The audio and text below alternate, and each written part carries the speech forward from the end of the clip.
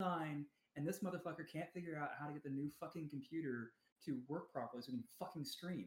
It's not like you didn't buy the fucking hardware so you could to make the stream better. Jesus, so I'm pretty sure nobody could hear you either until like halfway through your rant. I love it so much. Let's do that again. Hoo-ha, hoo-ha. Welcome back to the old school resupply with me, Guy Next Door. And me, fan, and Steve-O's fucking useless. Bringing... Oh, DK's in. Hang on. Four heads are plenty. This has been a great show. Hang on a second. Shit. Just come on in, why don't you? You're supposed to fucking message and say, "Oh hey guys, I'm ready to come in." Nope, that's not how we roll here. He's like, "Oh yeah, oh yeah." Okay, Than is too quiet. Hang on a second. New rig setup. New rig. Hang on. How about now? Okay, really. New rig. Who dis? New rig. Who dis? Yeah, Steve-O, you and your fucking technical problems. You are fucking useless. Sometimes. You do sound quiet to me too, Than. Fucking useless. Hang on. We're gonna boost him up in Discord. There we go. Hey, should we have another go at that again? A go at what? I don't know what you mean. We're just starting the show. You mean third time might be the fucking charm? Yeah. Welcome back to the Resupply with me, Guy Next Door. Me, DK. And me, Van. And Steve-O still fucking useless. Bringing you your faultless double tap of all things Space Marines and Laserforce. Look at the hat! Yeah! I love it so much. So Ducky says that he can't believe that he subbed for this shit. Honestly, Ducky, we can't fucking believe you did either. So, what you get, what you pay for. Yeah, that's right. That is exactly right. How is the levels on everyone? Is everyone sounding good? Good is a relative term. Don't ask that. Ask if we sound balanced. Yeah. Do we all sound balanced, or is my way loud? Get out of here with your technical shit. Little more DK and no more Steve. More Than, a little more DK, no more Steve. Perfect. I think I've done that. Never sound balance ever. We run and more DK. We run a tight ship around here. I tell you what. It warms my soul, my lone soul, to see both of you rocking the Resupply merchandise. It makes me feel unified. Makes me feel like we're doing something professional. Good. Although it's also mashing my earbuds into my head, so I'm going to take it off temporarily. Yeah, I don't know if anything that we do or have ever done on this channel could even remotely be considered professional. But we try. I don't even know that we try. I'm. You know what? If really overstating it. If Twitch were handing out awards, we'd definitely get a participation medal. So I'm okay with that. Thanks everyone for coming to hang out with us. This is hopefully the last issues we have on this show. Well, I'm very sorry. I was trying to be here on time, but the builder had to finish up a couple of things. Let me clarify that the last issues that I have on the show from a technical standpoint. Have you fucking met you? Yes, I have. I'm capable. Maybe that's a present. Present is a word. Yep, I'm definitely here. Definitely here. Do you mess with Steve here or not? In the chat, you mean? Go nuts, Maddie. You earn the right. So let's do a couple. Don't mess with me in Discord. You stay out of the show, Matt. Stay out. You're not welcome here. Yeah. Get out.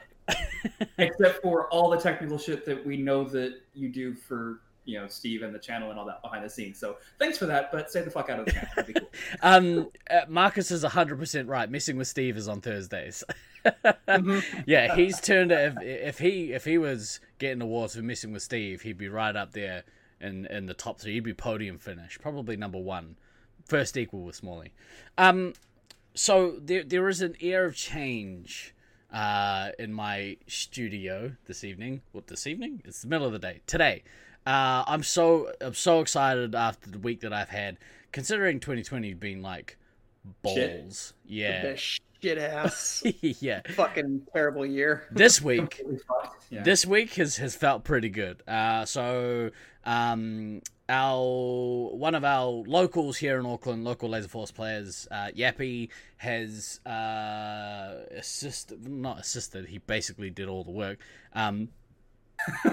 Co-built a new PC for me this week, and it got delivered, and it is magnificent. It's got lights on it.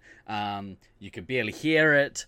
It's huge, which usually means it's better, as Dan pointed out to me today. He sent me a dick pic and was like, "Ooh, check it out, Steve." Hey, But when you're proud of it, you have to show. That's exactly right. I had a new mouse turn up. I went and bought a new monitor today, which thank you very much for everyone who subscribes to the channel, because you guys have actually helped upgrade the quality of the equipment that I'm using. So, like, from the bottom of my heart, thank you so much, everyone, for the subscriptions and the bits and everything that you guys do to help us make the channel a little better than it is. But oh my goodness, this monitor. So I was looking at buying a monitor today, and I sent Than a message, and I was like, "Which one of these should I get?" And he was like, "Get the big one." I was like, "Are you sure? It's not too big." He's like, "No, bigger is better. Get the big one." Like, okay, I got you. And I do not have an ounce of buyer's remorse. This screen is massive, and I love it. Mostly because I can see myself, You're very narcissistic. Yeah, like yeah, absolutely.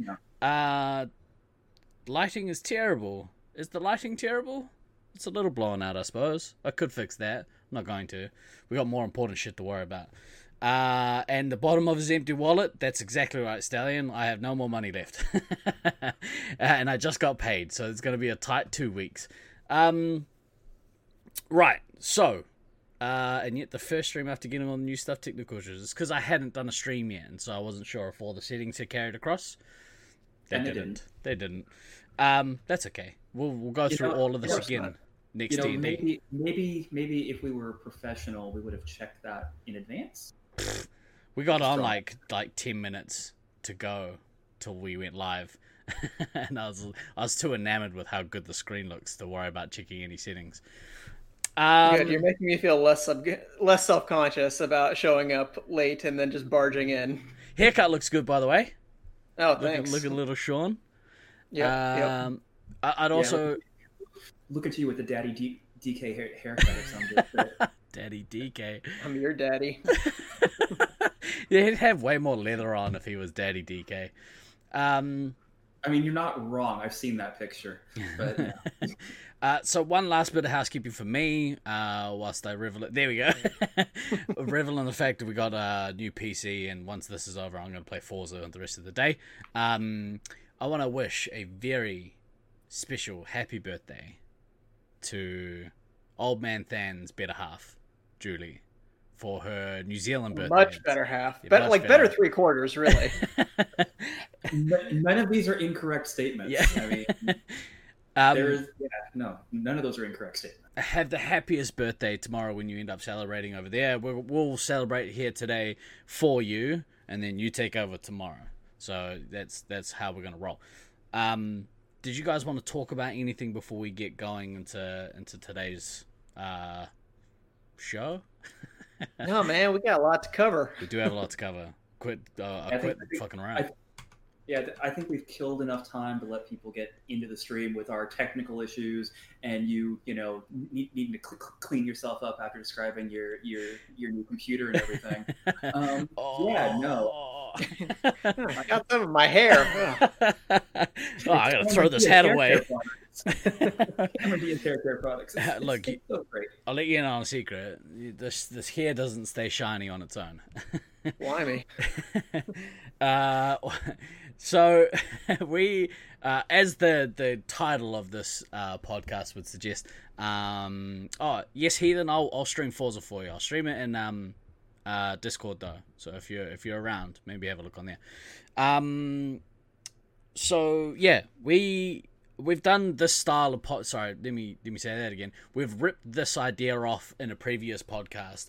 That is way more accurate. Yes. So we thought we'd go back to the well, and there was a number of reasons we wanted to do this film of all films. Not only is it relevant to the Laserforce scene, but obviously with the very sad passing of Sir Sean Connery. Was he a Sir? I don't remember. I don't feel like I've usually heard him referred to as such. Nah, I don't think so. You know what? We're giving you a posthumous knighthood, Mr. Connery. Yeah, so gingerly touch our tips on your shoulders. But yeah, so we thought we'd do it now. Obviously, we've been talking about it for a few weeks. He was a Sir? That's what I thought, Al. That's what I thought. So yeah, we did a group Discord watch party last night. There was actually would have been maybe a dozen of us in there. Nice. And for a couple of the viewers in there, it was their first time watching the film. Wow. Okay. And I did ask both of them what they thought, and both of them said they didn't know what the fuck was going on. So it's, that is a fairly accurate way to describe that. And before we jump into like everything, so I had to rewatch it today just because the way my schedule worked out. It was today after I got off work. Could have stayed up. No. And I rewatched it via Amazon Prime. Yeah. So I don't know what source you guys were using to do the community stream, but the Prime stream, it's obviously been like upsampled into HD, and holy fucking shit, it looked fucking terrible.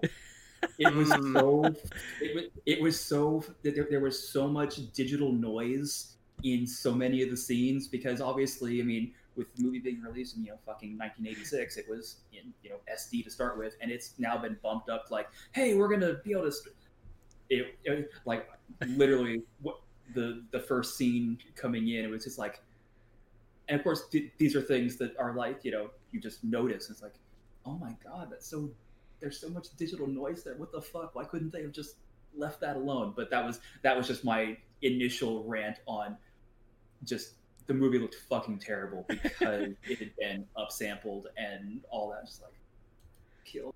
But So Stallion said drinking every time a Laserforce Highlander sound effect was heard probably didn't help the comprehension. If only you'd been there for the Aliens rewatchables. Cause, I was like, that one you would just be dead. Alcohol poisoning aplenty. He then got it mixed up with Braveheart. He came in and he was like, this isn't Highlander. We were like, oh, yeah, it is. He's like, no, it's not. It doesn't look like it. It's like, it looks exactly like the movie that we're watching. But DK, do you wanna kick us off? Do you wanna take the helm, if you will? Yeah, sure do. Here we go. All right, Rewatchables Highlander coming at you. From the dawn of time we came, moving silently down through the centuries, struggling to reach the time of the gathering, when the few who remain will battle to the last. It's the 1980s, and a group of immortal swordsmen have been summoned to New York City. Where else? Yeah. To compete in a fight to the death for a mysterious prize that will allow the winner to control the destiny of humankind. Our hero is Connor MacLeod, the titular Highlander from the 16th century in Scotland. Pursued by an evil immortal known as the Kurgan, MacLeod has to leave his old life behind and is eventually trained in the art of sword fighting and the ways of immortals by Juan Sanchez Villalobos Ramirez, an ancient Egyptian Spaniard Scotsman, who informs MacLeod that their kind can only be killed when their heads are severed from their bodies. Awesome! But it's not all fun and games, because as Ramirez says, there can be only one, and apparently being immortal means your sperm don't work no more. Kurgan gives Ramirez the old French haircut, and MacLeod has to watch his wife die childless. Big bummer there. Flash forward back to the 1980s, MacLeod takes on the persona of a man named Russell Nash, but his true identity is eventually uncovered by NYPD forensic scientist and metallurgist Brenda Wyatt. Connor thinks she's totally smoking hot, but his plumbing don't work, so they have some risk-free 1980s sex, and he's like, peace out. But then the Kurgan kidnaps Brenda to draw out McLeod like some sort of bad WWE storyline, and he pulls out the old katana and gets to winning that prize. Oh, Kurgan also drops that he raped McLeod's wife back in the day. Not cool, bro. McLeod gives him the old anime delay cut to the neck and then does some crazy shit with the quickening. A newly empowered McLeod lives happily ever after with Brenda and hopes to give humanity a new era of tolerance and peace. And that's where we pick up with Highlander. Very good. Wow. Very good. Wow. If you haven't seen that film before, boom, you just watched it. With Les Queen. Like Queen. Yeah. That was the whole movie. I'm off now. All right, that's been the resupply for this week. Peace out, guys. Back to foreheads. Push. Wow, that was awesome. That was actually fucking ridiculous. That was so good. When did you watch it last, DK? 2 days ago. Oh, okay, cool. So I actually had to watch it in like 2 different pieces because we've had the builder in and out, and I had to like not be watching a weird sex scene while he's trying to ask me questions about what we want for the grout in between the tiles. So right. Yeah. I feel like that could have been a little awkward. Yeah. Did you say That's just a athlete's little. foot? Because that's the worst thing to go in the grout. Right. Well, should we go? Are we doing Die Hard next month? That I love me some Die Hard. We haven't been We'll find a way to make it Laserforce related because of that. It's the lane we're trying to stay in right now, so we don't step too much. I think Rewatchables on the Ringer might have already done Die Hard. I'd have to double check that, but we might be treading on old territory now. It is a Christmas movie. It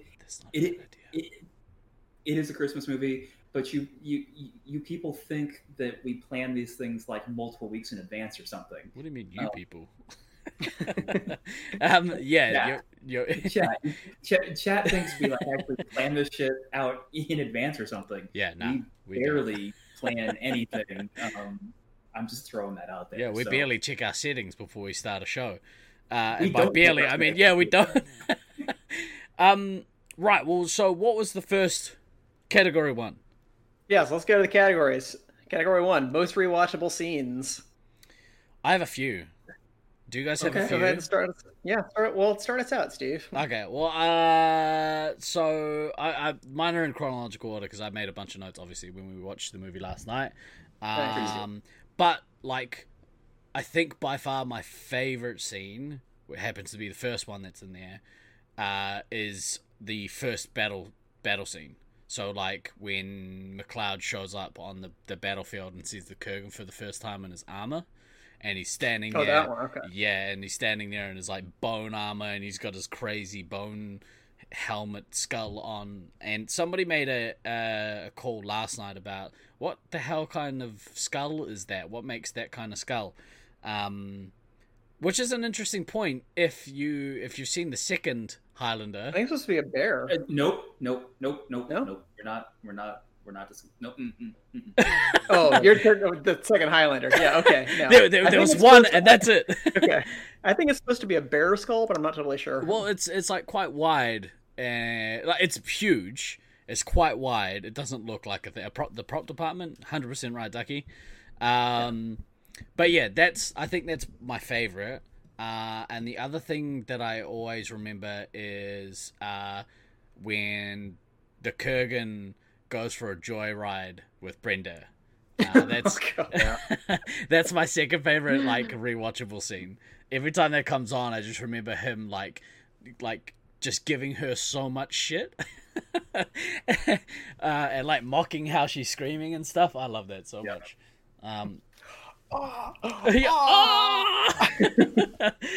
It's amazing. What have you guys got? You guys so creepy. Well, I mean, 100% the sword fights are all kind of cool. Yeah. Personally, my favorite one that's in there is the duel between Kurgan and Ramirez when they're fighting in the tower and it's like falling all around them and that kind of stuff. I think, at least from a cinematography standpoint, that's probably the best scene, or at least the best fight scene in the film. The final duel between Connor and the Kurgan is also cool, but there's something about like the dark lighting that really bothers me when they actually are like on the floor in Silvercrest Studios. I like that. Yeah, I like the second half better than the first half, because like when you watch it in high def and it looks all pretty average, you can see how poorly choreographed the sword fighting actually is. Mm-hmm. The dark kind of helps to cover some of that up. And I think that's why they chose to go with that lighting. So to me, that one is definitely second tier behind the Ramirez versus Kurgan duel. Yeah, that one's on my list too. That Ramirez versus Kurgan. Yeah. Dan, what do you got? I mean, you guys haven't really. I mean, basically, what's on my list is what you guys have already said. It was this is actually one of those movies where there isn't really anything that like jumps out as a scene and says, this is fucking amazing.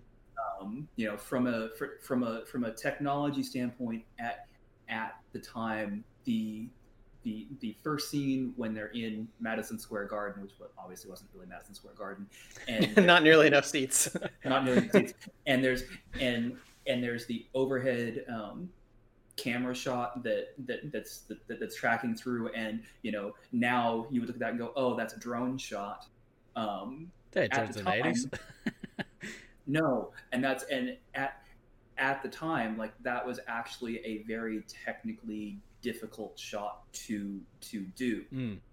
So from a technical filmmaking standpoint, like, that is actually a very kind of cool scene to rewatch and remember that, oh, this was filmed in 85, 86, it was released in 86. It was filmed in 85, I think. I don't think it came out until 86. Yeah.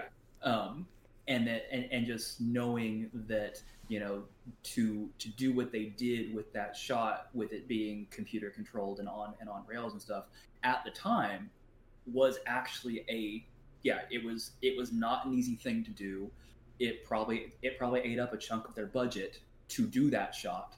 And so that's pretty cool. But honestly, like, I mean, as mentioned with the some of the sword fighting scenes, and actually we'll kick that probably to things that aged badly. So we'll leave that alone for I also didn't want to step on half-ass internet research, but with you mentioning the technical difficulty of that shot, I feel like one reason why Russell Mulcahy, the director, might have had some more familiarity with that kind of shot is that he had sort of made his chops in the industry by doing like rock music videos and filming things like concert venues and all that. So it may have been why he kind of had that idea to be able to use that kind of wide angle rail shot to then, zoom in on Connor and that huge crowd and all that. Huge. Huge.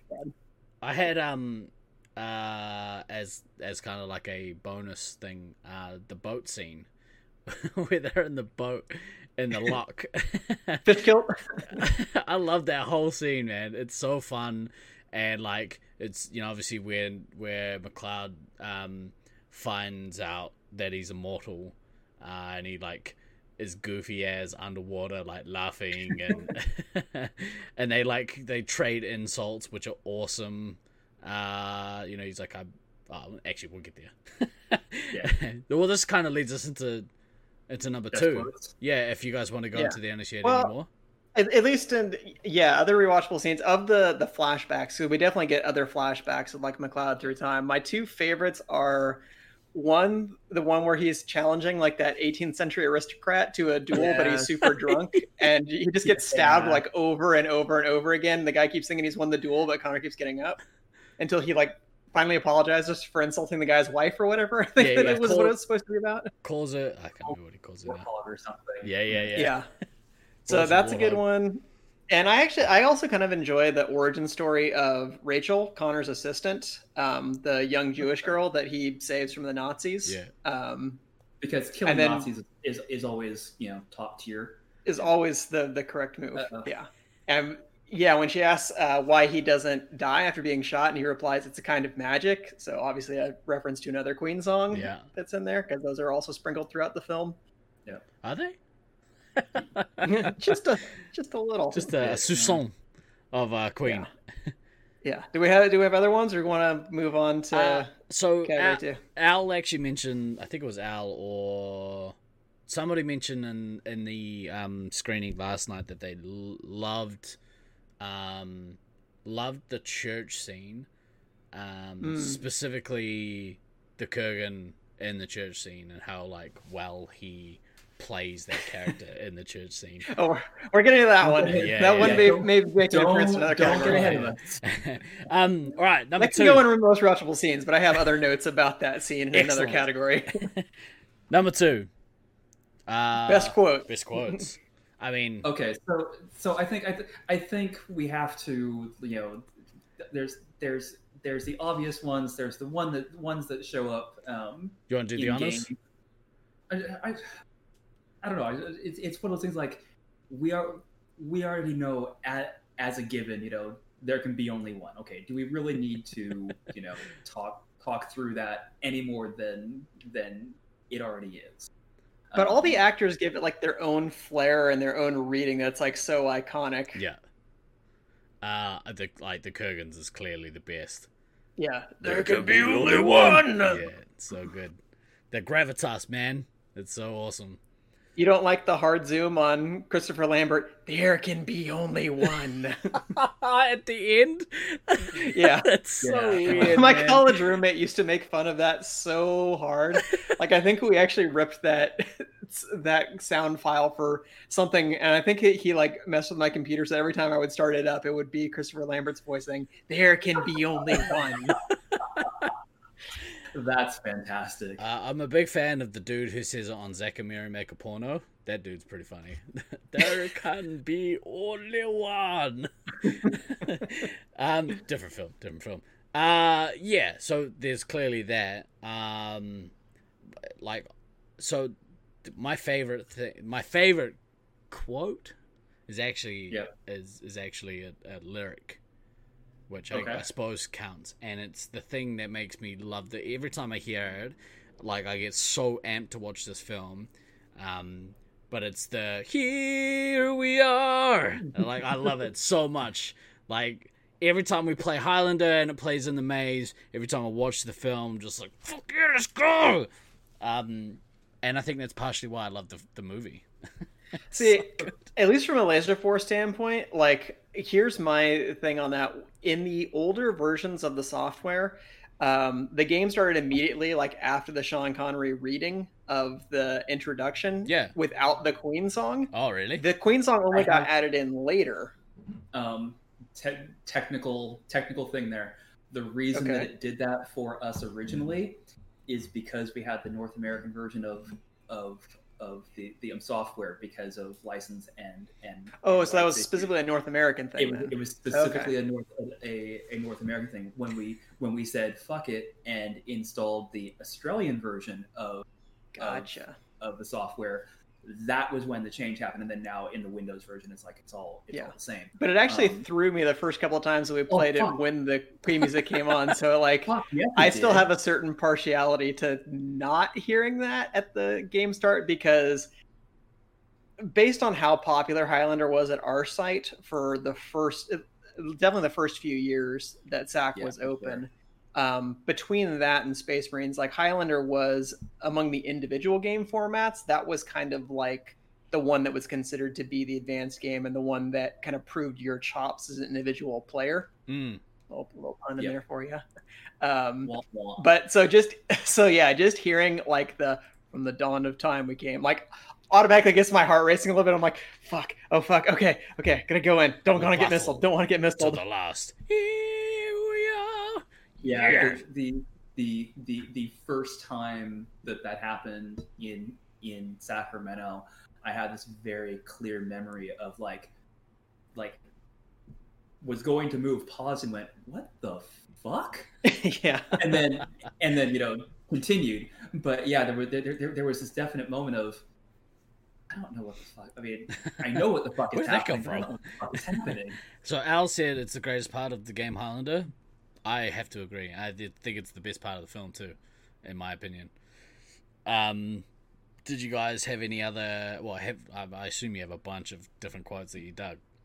Actually, not that many, because I mean, we do have still obvious stuff that comes in from the Laserforce software. The most obvious one being the sensation you're feeling is the quickening.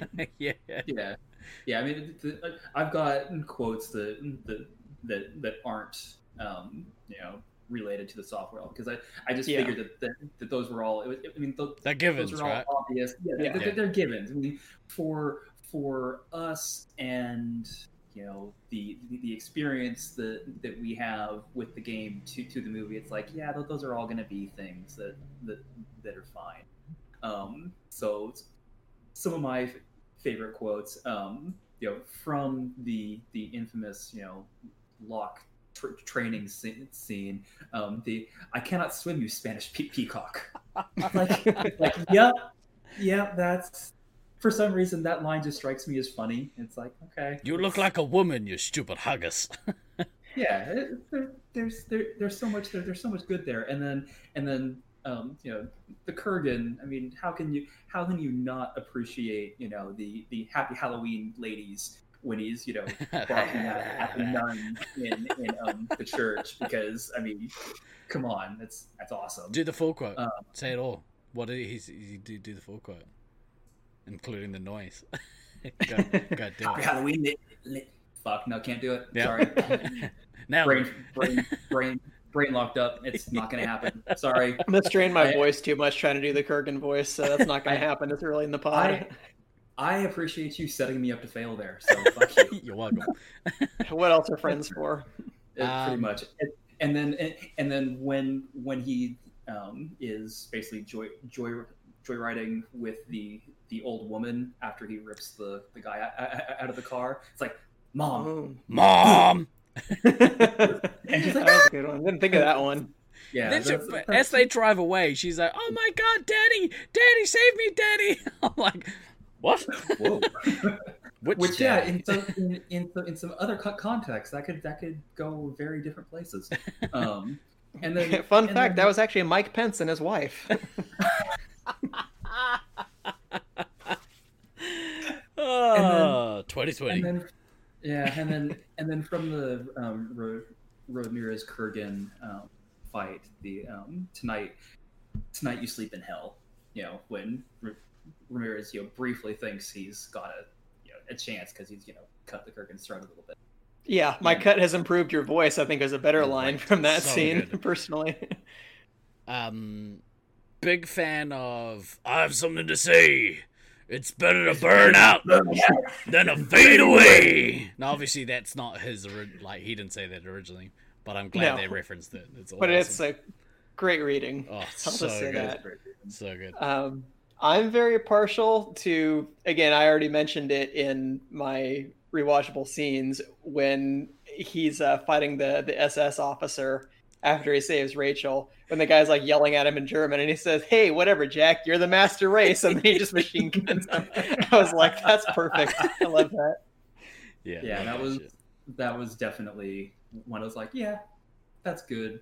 A little bit of a little bit of comic relief when you're killing Nazis is never terrible. Well, it's so weird because they jump in and out of the comedic stuff, but it's so it's so grating when they do it.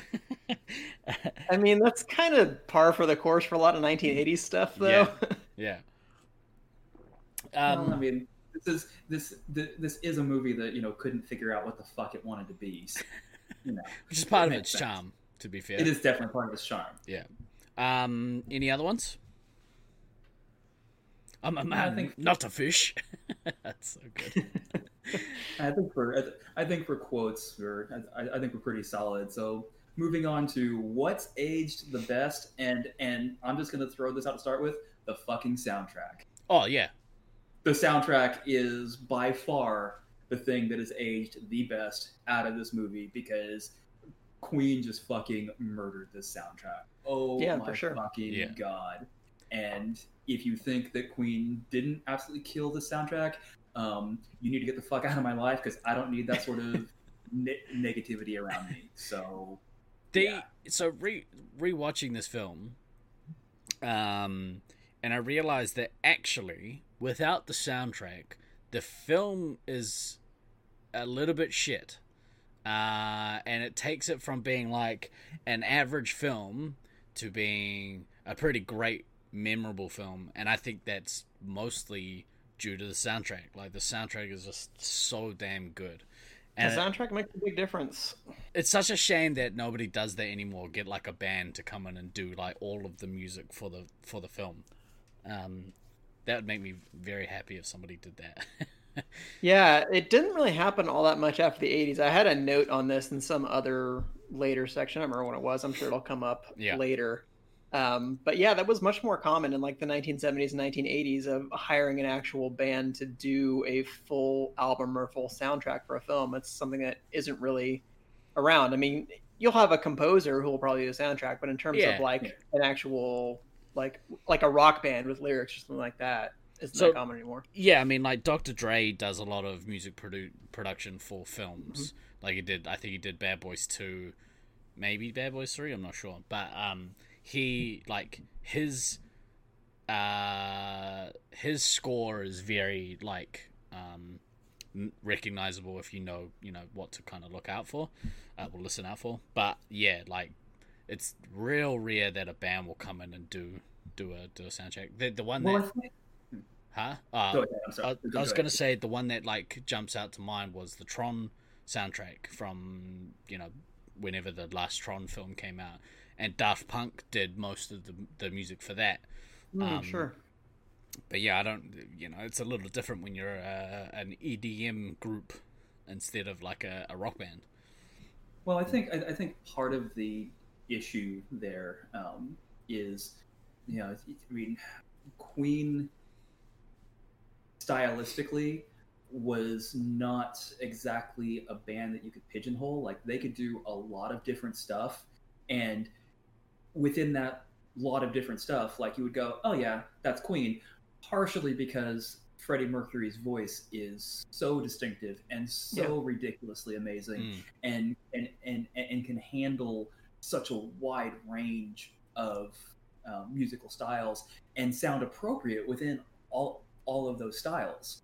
I think the challenge you run into trying to have a band do an entire soundtrack for a movie is really, I mean, bands tend to have sounds, and does that sound and what their range is translate to being able to do a movie soundtrack, which is this whole other rabbit hole that we could probably go down if we really we're that type of channel, but we're not, so I'm going to stop it there. These four walls, they need to do a movie soundtrack. I would buy that soundtrack. I would absolutely buy that soundtrack because they're real fucking good. Like, yeah. Everybody on the channel, if you have not gone and listened to these four walls, you really fucking need to. Oh, it's so good.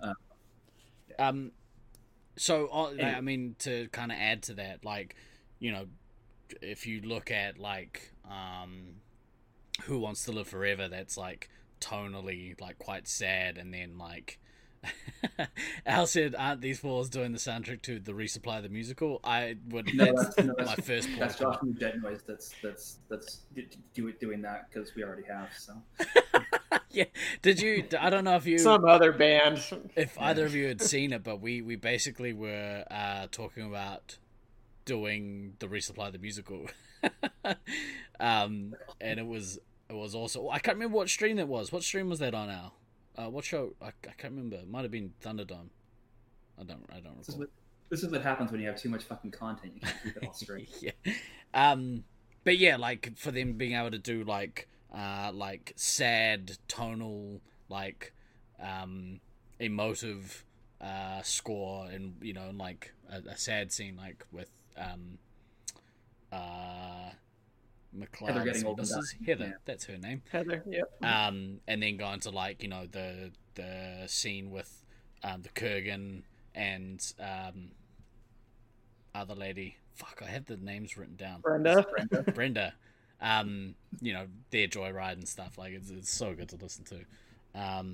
These four, Thunderdome. Yeah, I think it was. These four Thunderdome Thursday walls. These four domes? These four Thunderdomes? Just mash that shit up. Well played, Ducky. Did you want to add to that, DK, or you want to go into like some more what age the bests? I won't speak for the sword fights themselves, the choreography in this film, but just the idea of having a bunch of sword fights in films is objectively cool and has only gotten better since the 80s. I feel like that's become much more of a trope of modern filmmaking, is like the hand-to-hand combat or duels with swords or some other kind of similar weapon. Yeah, and I won't say Highlander pioneered that, but certainly kind of expanded that a little bit in the 80s. Yeah. Because we'd already had at that point, we already had Star Wars, we already had Conan the Barbarian, so it's not like it wasn't in the ether, but people running around New York City getting in sword fights still wasn't a super common thing. But I mean, we still got 2 months left in 2020. Anything could happen. Well, and like the fact that everyone had their own style of sword as well was really cool. It wasn't just like everyone's got a broadsword and they're swinging at each other. You know, like Ramirez had his katana, and then like there was like the scimitar from the dude that McLeod meets up with on the bridge at the end. Yeah, Castigar. Yeah, Castigar. Yeah, and then like the Toledo Salamanca. Yeah, the seal sword. What aged the best? I reckon Connor McLeod aged pretty well during the whole film. He looked pretty damn good for a 1,000. Yeah, however how old he was. Yeah, he's like 450 at the time. And on that note, I think that Heather McLeod also aged pretty damn well, if you know what I mean. She was I don't know, old age makeup. That was a little rough, even for the 80s. Yeah, it was. She looked good. She looked good in her old age. That was like old age makeup on Sigourney Weaver's daughter in Aliens that we got into. No, but you know, like, well done, Connor McLeod. Batting above your average there, mate. Good work. Yeah, she was definitely much nicer than his first wife. Yeah. Oh my goodness.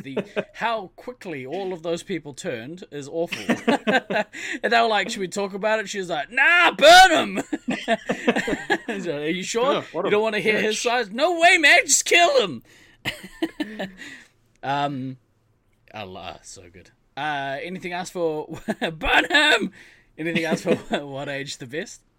I think just the whole concept of the Immortals is a really fun concept. And since that spawned a whole expanded universe, I mean, we can talk about whether any of these expanded universe stories are actually good, but it's a successful concept at the least. So I guess that's aged pretty well. If you can keep getting kind of commercial real estate out of an idea, I mean, that's something. I mean, I watched the first 15 minutes of the sequel. And all I remember, I turned it off. I was like, what the fuck did I just watch? They were in like a weird elevator. It was so strange. Right, well, so that will lead into number 4. What age the worst? Every single attempt at a sequel to this film. Yeah. Yes. So the movie sequels, and this actually goes to an unanswerable question. Why the fuck did they bother with movie sequels? You know, look, some of them are good. The movie sequels get fucked. Now, Aliens? No, you just mean sequels in general. Yeah. Oh, you're talking about sequels in general, yeah, but not sequels to Highlander. Okay, my bad. I misunderstood. I'm talking. As my man Lejeune says, there can be only one. It's right there in the name. Yeah, I'm talking about now. If you want to make an argument that the TV series that it spawned, which followed Duncan MacLeod of the Clan MacLeod as Pete, that was actually decent. It was decent TV. Like that I will. And it was kind of it was in the same universe, but it wasn't, which was, it was, you know. It's weird. Like parallel dimension, kind of. Parallel dimension-ish thing. So was he a Highlander? Yeah. Oh, that's cool. Yeah. Duncan was born in like the 1600s or something, and they do actually reference in the series his cousin Connor killing the Kurgan, which is like, okay, so you have to be in a parallel universe because you're still existing. Yeah, because anyway. there could be only one. Yeah, so whatever. But there were so many. Yeah, but there were so many. So other things that aged poorly. Wow.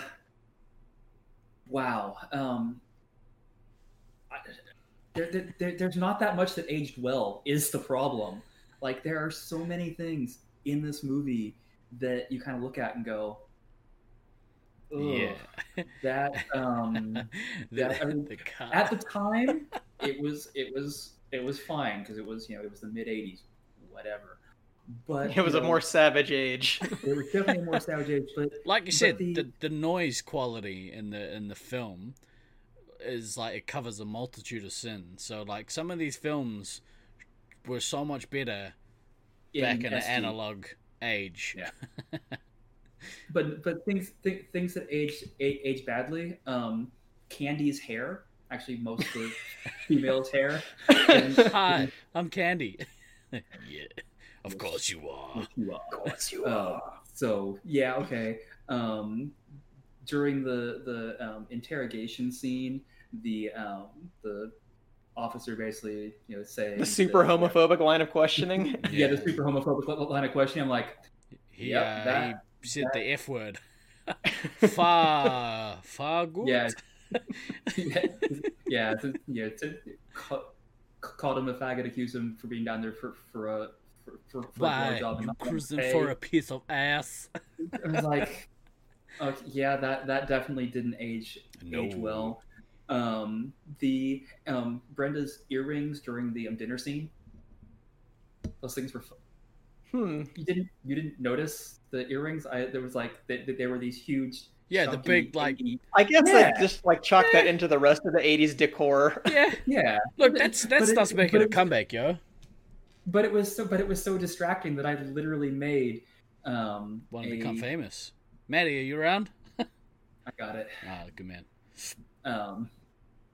Yeah, it was such a it was so distracting that I literally made a specific note like, oh my god, these fucking earrings. In fact, let me draw them real quick for you. Yeah, no. So I mean that. They were too, man. I've seen worse earrings. So at a high level, that's mine. What do you guys got? I had the homophobic line of questioning the detective giving McLeod. That was definitely in there. I was like, ooh, yeah. Geez. Yelling your own name during battle. McLeod! McLeod! McLeod! I'm gonna do that next time we play Highlander. I'm just gonna yell McLeod like the whole time. Reasonable. Voiceovers. Reasonable. 80s voiceovers. My goodness. Some of the syncing issues are terrible, and it starts from like right at the start where we're in the garden where it like pans over the crowd, and there's that one like lady. She's like, yeah. That always like stood out to me, even from when like I watched it as a kid. I was like, yeah, that's an editing issue. Yeah. So yeah. Yeah. Poorly made Scottish towers.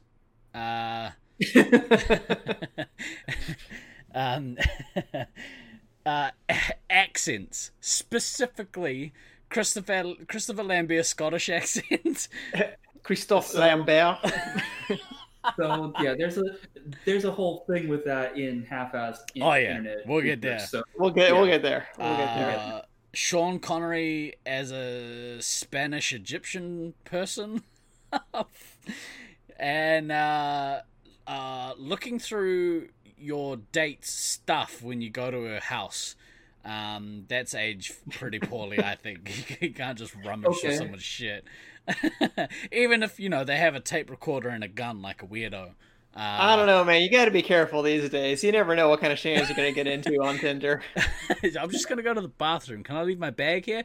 Yeah. You can You leave your always bag check the medicine cabinet. I'll look after your bag, and I definitely won't go through it. You go to the bathroom. That's what I have. What have you got? I also have very 80s damsel in distress tropes. Yeah. Okay. Brenda actually, I feel like, goes through most of the film as a likable and smart Strong secondary protagonist. Yeah. where she actually has a lot of input on what's going on. She figures out the whole mystery. She knows that there's something weird going on with this Russell Nash guy. But then by the end of the film, she just gets wasted as a stock female love interest and hostage for the big bad. That's really disappointing. McLeod turns up on the roof, and instead of being like, Connor, I'm up here, she just goes, ah! At him. Yeah, I'm just like screaming. Yeah, I was like, well, you can see him. Just yell out to him. Be like, bro. So that's disappointing. I mean, likewise for Heather McLeod, but she doesn't really have that many lines, and she sure as shit doesn't pass the Bechdel test. So, well, and the reason that I don't put the Heather McLeod character into the same category is like because of the time frame in which that was set. It's like I can make a little more allowance for the damsel in distress character with the time period. It's not great, but that bugs me a lot less than the Brenda character turning into the standard stock love interest hostage. So yeah, I don't know. It is a shame. It feels like probably could have treated her with a little more respect, but it was the 80s, so stupid 80s. I guess she helps a little bit in the Kurgan fight by like blocking one of the sword cuts with the pipe or whatever it was. But yeah, other than that, not really a whole lot for her to do in there was a couple times 20 minutes of the film. She like bopped him one time with a pipe, and then I think she blocked as well, just before the Kurgan was likely to do the deed, and then we'll get to the other part. Mm-hmm. Any more?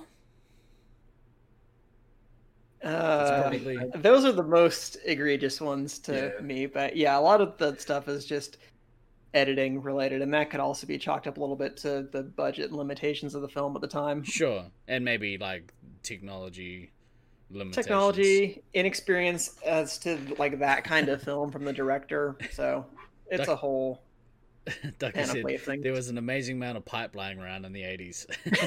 real bad crack epidemic. My man Connor definitely was laying some pipe in that film, though. And he was also yelling McLeod as he did it. So something that Shawnee just mentioned about the scene at the zoo, the 80s zoo, see the lion enclosure, and I'm looking at that going, yeah, that's, sad animals. Sad animals. It's just concrete, nothing else. It's like that actually gave me a legit moment of, oh, humans are terrible. We've been terrible for a long time. I hope the Kurgan wins. It'll teach us right. Usher humanity in that era of darkness. We deserve it. I don't think I ever noticed before in that scene how he kind of just pops out from behind the wall and just hangs around in the background and then disappears again. It's so weird. That whole scene is really strange. But yeah, you're right. It's really weird how they're getting busy and then it like all of a sudden cuts to the scene. I gotta say, watching the movie last night in Discord felt a little awkward. It was like when sex scenes come on in films when you're watching a film with your parents. That's how it kind of felt. And I don't know why, because like we're all friends, but maybe it was because it's like Al and Traj were both there, and I was like, oh, you guys could be like my dad. Maybe not my dad. So I guess that's a no on the Wild Things rewatchables then. Hard pass. I'm gonna watch that one by myself. Repeatedly. Yeah, that's fair. Right, number 5. All right, number 5, we have the Michael Brandt heat check performance for the actor who wasn't in a lot of scenes but put up big numbers every time. Honestly, I have to go with Sean Connery on this. Yeah, that's what I had. Actually, that's the obvious nominee. I feel like. Well, yeah, but sometimes the obvious nominee is the right fucking nominee. My only question on that is, does he have too many lines for the Spirit of the Heat Check award? It's supposed to be like a small part. Well, but technically, when you think about how much of the film that he is actually in, he's not in that much of it. No. Well, yeah, I tried to find out the actual screen time, and the figure I found was 18 minutes, but that seemed a little low. So that seems about right if I just think about it. Yeah, and it's so that's 18 minutes out of, I mean, without credits, a movie that's like an hour and 45. Yeah. So I think that time boxes, and I fucking hate that I just use that word in this context. I think that time boxes us okay to him being allowed to be in this. Well, so it's funny because considering he wasn't in a lot of the film, when I think about this film, he is one of the first. It goes Queen, Sean Connery, Christopher Lambert. That's like what I think of when I think of Highlander, which is really weird because I mean Queen is in all of the movie, but like Connery is in like surprisingly a small amount of the film when you actually think about it, but he dominates every scene that he's in because he's so good. And that was like kind of a big deal for the film too, because he was far and away the most famous name attached to the film, and he's not in much of it. It's like Janet Leigh with Psycho, basically. Right. He's in the second film that never happened. Wouldn't know. Never saw it. Mm-hmm. Right. But yeah. I mean, because he does have. I mean, yeah. He's very clearly the best. Best / biggest name in that film, and I mean, the man has had gravitas. I mean, yeah, he's going to, just fucking own the scenes that he's in because he's Sean fucking Connery. That's what he does. Ducky made a good point. He said plus the voiceover stuff sticks. So you're basically like coming into the film hearing his voice immediately. And then it's one of the last voices you hear as the film goes to credits. Yeah, because he still does the voiceover. Yeah, that's explaining like Connor's new role as the sole remaining immortal. Yeah, which is that's always what you want, somebody explaining the exposition. If it's him though, I'll take it. Him and Morgan Freeman. You could talk to me about anything. You give me like terrible cancer results, as long as it's you guys giving them to me. Yeah, well, so if he's the obvious choice, I couldn't really think of, Jade, welcome to the show. Thank you for the follow. Appreciate it. All right. Who would you have as the less obvious choice? Because I couldn't think of anyone.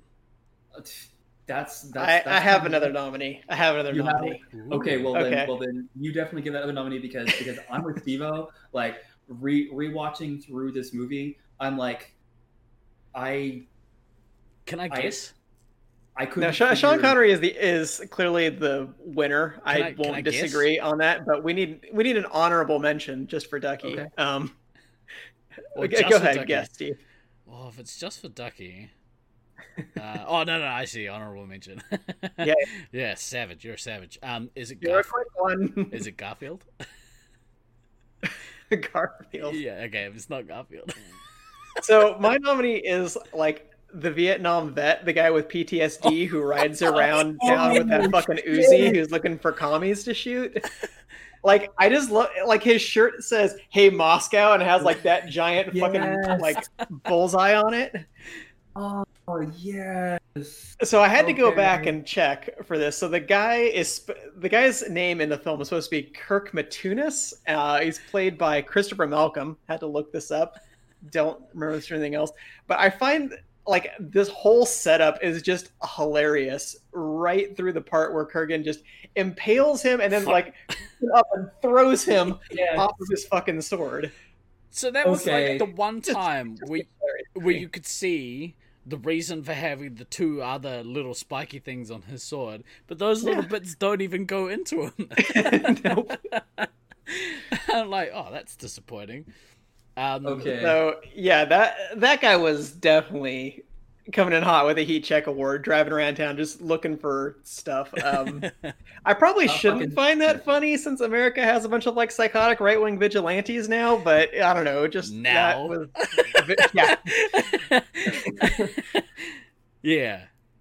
I think that's a pretty good pull. That's a good honorable mention. Better than an honorable mention, Ducky says. That's my honorable mention right there. He'd be our seventh man choice. Yeah. So that kind of, I feel like, bleeds in a little bit to category 6, the Matthew Hogan overacting award.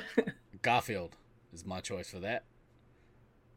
So what's going on with Garfield? I'm not catching the reference. He's the arresting officer. Don't move, pal. Don't even breathe. Oh yeah, with his fucking terrible trigger discipline and actually cocking the fucking revolver and having his finger on the fucking trigger. Yeah, that was actually that was actually in my age badly, and I just forgot to. That's very American. What age badly? Police brutality. That is still aging very poorly. Yeah, very poorly. Very poorly. Wrong. I had that guy as my overacting award. I thought he was chewing the scenes whenever he was, and it's such stark contrast to the older police guy who was just like the most like casual, grumpy. It's good cop, bad cop. Yeah, it's overacting cop and then old grouchy cop is their dynamic. I like it. That's who I had. Who do you guys have? So I actually went with Clancy Brown as Kurgan. Yeah, Clancy Brown has some pretty ham moments in here. Yeah, but it was so good though.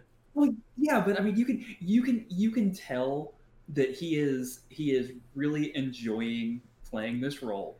You can tell that he was. It seems like he was just given carte blanche, just fucking do it. Just do the fucking thing. And as Ducky just put in the chat, it was totally in character. Yes, it was. It was fucking amazing. But yeah, I mean, come on. He's hamming it up. He's chewing scenery. Yeah, the church scene specifically is where I have. I love it. It's so good. So yeah, that's where I landed on that. I mean, Garfield as a police officer. Yeah, I mean, you can definitely make an argument there. I think that was his name, Garfield or Carfield, one of the two. Yeah, I didn't really catch his name, so that's why I didn't get your reference on that one. But yeah, okay, that's a good pull though. That's a good pull. Yeah. I also have Clancy Brown there. Yeah, the sexually harassing the nuns and then it's better to burn out than fade away is just like epic camp for the 1980s. I love it. And also the as he's walking out of the hotel and the sketchy front desk guy says something about, hey, Candy said that you were kinky, and he stops. Don't talk to me. Don't ever speak to me. and yeah, just that whole overacting menace of I'm this several thousand year old warrior, and yeah, you are so far beneath me as to be a bug. Just shut the fuck up and do not ever But he flip-flops, so he goes from being that guy to being this like crazy punky teenager guy in the church, and he flip-flops between the two, which is kind of cool because it makes him like, I mean, cocaine's a hell of a drug. I don't know what to tell you. You don't want to do cocaine from that herpes guy, the bellhop guy who keeps yelling at the sweet old black gentleman that hangs out with him, keeps him company. So he's just giving him shit. I told you to shut up. Can I change my answer? Can that guy be the heat check award winner now? Herpes guy or sweet gentle black man? No, just the old black guy who just hangs out at the hotel. He's just like, yeah, man. Like, what? I changed my mind. He's above Sean Connery now. So yeah, I mean, I say this as somebody, I love Clancy Brown. I really enjoy his career, but yeah, he definitely likes chewing on some of the scenery in this role. Yeah. Go. I was gonna say I'm keen to get into the next one, but if you got some last points to go with. This is my question to you. Is Christopher Lambert overacting or underacting for this? Because sometimes he's really flat, but I will say after he went in the prize scene, the last bit of the quickening, he's full on fucking psycho in that scene. He's just screaming as he's up in the air. I'm just like, wires. It's very weird. It's abrasive, is what it is. It's the same thing when he flips between like serious to creepy to like jokey. It's real. It's really abrasive how quickly he cuts between. Give a pass. It's the first film in English he'd ever made. He actually is like a really well-known actor who's actually won like acting awards in France. So I'm not saying he's a bad actor, but it's it's just there's some weird moments. Well, and that was, you know, we'll touch on this now instead of in half-assed internet research. Like, he didn't speak English when he took this role. Yeah. Like straight up, he did not speak English in any way, shape, or form. Like this, he basically did some like intensive 6-week lesson stuff to speak properly. They're like, we're gonna make you do an accent. Which is part of the reason why like his accent never really settles, is because he's literally learning English as he's doing this. I mean, I think it works for him, the character, definitely, because you know that his line about he's, you know, lived many places. Okay, well that you know, that in character explains the accent slipping all over the place. But like, that's literally the reason. The man did not speak English when he took the role. It's pretty funny. What you think about it, super fucking, you know, ballsy power move there. I don't speak the language this film is in. I'm going to take the role anyway. That's kind of cool. Anyway. Let's go. Yeah, we'll get more into that in half-assed on research, I think. I think it's amusing that they made him do one of the hardest accents to do for English-speaking countries, I think, is the Scottish accent. That accent is very difficult to pull off, and he does not do it. Right. Recasting couch. So I approach this a little differently. I don't know if you guys did it in the same vein as we did last time, but I certainly did. Because I wasn't that super familiar with a lot of like mid 80s actors, so I did mine as if you were to cast the roles today. But do you guys want to do your half-assed? Not half-assed. Your recasting couch. Oh, it is definitely half-assed. Because I mean, like, if we look at the three primary actors, so Christopher Lambert, Clancy Brown, Sean Connery, they're pretty iconic. It's pretty hard to imagine replacing them. So my only thing was, I'm like, okay, if for some reason we decided, you know what, Christopher Lambert doesn't even speak English, why are we casting him? Type thing. If we were going to cast an actor who is either A, better known to American audiences, or B, someone who could credibly pull off a Scottish accent in 1985, 1986, I started kicking around names, and I came up with people who were a little bit younger than Christopher Lambert, but not like absurdly younger. Christopher Lambert was born in 1957. I found two actors who were both born in 1961. So if we're going with somebody that an American audience would know, who are options? I feel like somebody who was sort of getting fast-tracked in the mid-'80s, but never really like got to the star threshold. Name I came up with was Eric Stoltz. So The Mask. Okay. Yeah. So I mean, he'd actually shot scenes for Back to the Future. Most people know that, but he was eventually cut in favor of Michael J. Fox. So big miss there on that one. He's a little maybe young for the role, maybe a little baby-faced, but again, he's not that much younger than Christopher Lambert. He does play another sword-wielding hero in the truly awful film Lionheart that's like made 2 years later. So I'm like, he has credibly the ability to play that kind of role. That was about the only thing I could think of for somebody in that age bracket, because you don't need somebody who's like a full-on action star. Like, you wouldn't get like Sylvester Stallone to play Connor McLeod. I mean, his accent would be about the same, but Kevin Sorbo.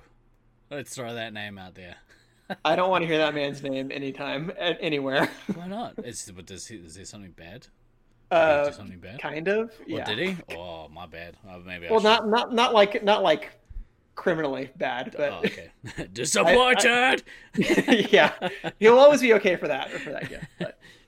So the one name that kind of popped into my head while doing this considering time frame, Dolph Lundgren as the Kurgan. Yeah, that'd be kind Yeah. of Like Good alternative. Like that's something Hercules. that I could have seen as reasonable based on the history of the Kurgan. That his origin is it was a Russian tribe or a tribe. If he dies, he dies. Yeah. And at the time, I mean that's what Dolph Lundgren was. He was famous for famous-ish for doing the thing of just being this imposing presence. Was on screen. Was he in Rocky? Was he the Yeah, he's Ivan Drago? Yeah, right. Mhm. Yeah, that's what. Yep. So Also plays He-Man in the 1980s Masters of the Universe. I never saw it, but I've heard amazing things. Stop this podcast. You got to go watch it right now.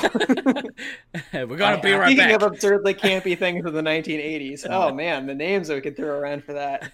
I actually saw that in the theater with like a couple friends because it was like somebody's birthday or something. Was it? And Yeah, you'd be a bit about the right age to that be a Was film it you your would go see on 30th? somebody's birthday. Did you go for your 30th birthday? No. I like how tickled you were with that, DK. Set it up and you knocked it down. Good job. Team effort. I hate both of you so much. Anyway, Comedic geniuses. comedic something. Yeah. But that's that was really the only thing that I could really think of like as an in-kind swap, as it were, with thinking about who would have been available in that sort of time. So Fair, but I'm not taking it away from Clancy Brown. no.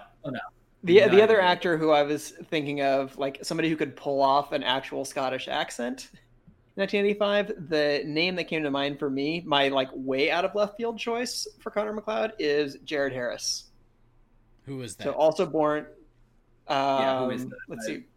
The name is not Jared ringing Harris? any type of bells. So in the recent Chernobyl series, you've seen that? No. Jared it Harris? is Richard Harris's son. He played Moriarty in the second Sherlock film. He played Ulysses S. Grant in the Lincoln film. Yeah. I like that guy. He was Lane Price in Mad Men. So you would have him as what? The Kurgan? As Connor? No, as Connor McLeod. If we were going with somebody who could like be recast, who either can do a Scottish accent, which I know Jared Harris could, or who's more well known to American audiences, which is where I go with Eric Stoltz. But again, I don't have a whole lot for this category. Those are just my only pulls. Yeah. Well, so as per last time, I looked at it a little differently, and I recasted. If this movie was to get made today, who would I cast in those roles? So as Connor McLeod, I put Tom Holland, aka Spider-Man. Interesting. He might be a little baby faced, like he might be a little young, but he was in a film that just came out on Netflix.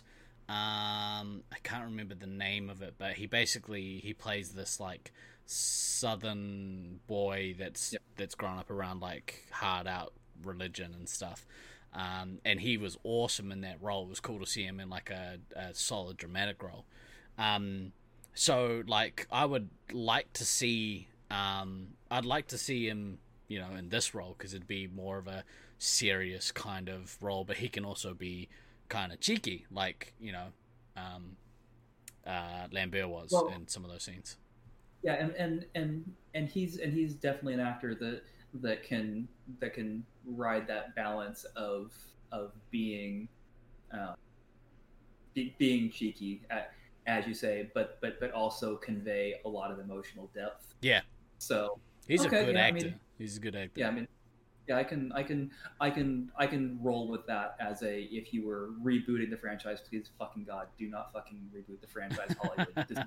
This is not an act for that. Don't do it. We do not encourage this behavior at all. But if that was to happen, I wouldn't hate seeing him as Yeah, it'd be pretty cool. So as who did I have? Hang on, where's my list?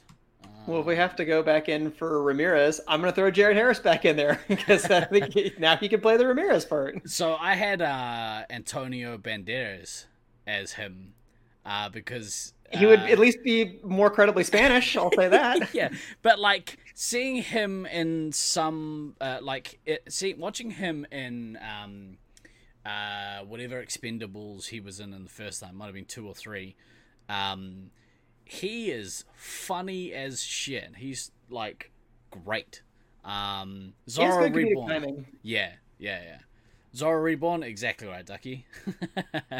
But I would like to see him as like a mentor figure for Tom Holland, but it might, I don't know, he might kind of I don't know what their chemistry would be like. He might be more liable to kill Tom Holland rather than train him, but who knows? So as Brenda, I would cast Amy Adams because she kind of looks like the actress that played her. I can see that, and I think she's a good actress. She's had some like good. I thought she was really good as Lois Lane, which is kind of that role, that like investigative journalist. Yeah. So I thought like putting her in that role. We kind of already seen it though, so I mean I think she'd do a good job. And then finally as the Kurgan, I had 2 choices. So for me, the obvious choice would be Vin Diesel. Putting him in that role because he kind of, looks like the Kurgan did towards the end with the bald. Yeah. Mm-hmm. But you could go a different way and put The Rock. I would love to see The Rock, but like this crazed psycho. Because you only ever see his, like, he's built himself up as the good guy. But I would love to see him play a crazy... That bit insane psycho. It'd be awesome. Like, I don't know if you guys saw him in Hercules. Did you guys see the remake of Hercules? Hercules Legends or something? It was kind of cool. Like, he was cool in that role. He would, obviously he was like a good guy in that role. But watching that guy as a crazy bad guy would be awesome. Well, and plus, like, with how fucking jacked he is exactly right now, like, that could be genuinely terrifying. Yeah, he would be physically imposing, especially if you put Tom Holland next to him. Yeah. It'd be pretty funny. So if you were going to do that, maybe you would cast McLeod as like Jason Statham.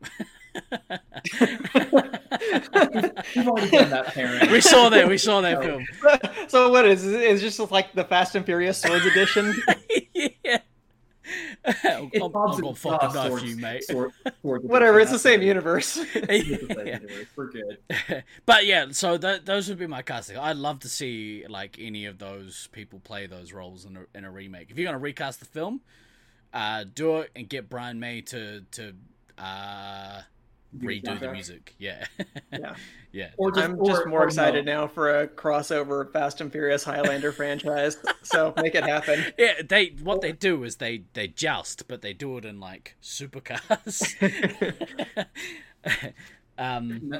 2 swords, too sharp. You keep the same soundtrack. You keep the original Queen soundtrack, and just roll that into whatever you do. There could be only nos. Yeah, there we go. Love it.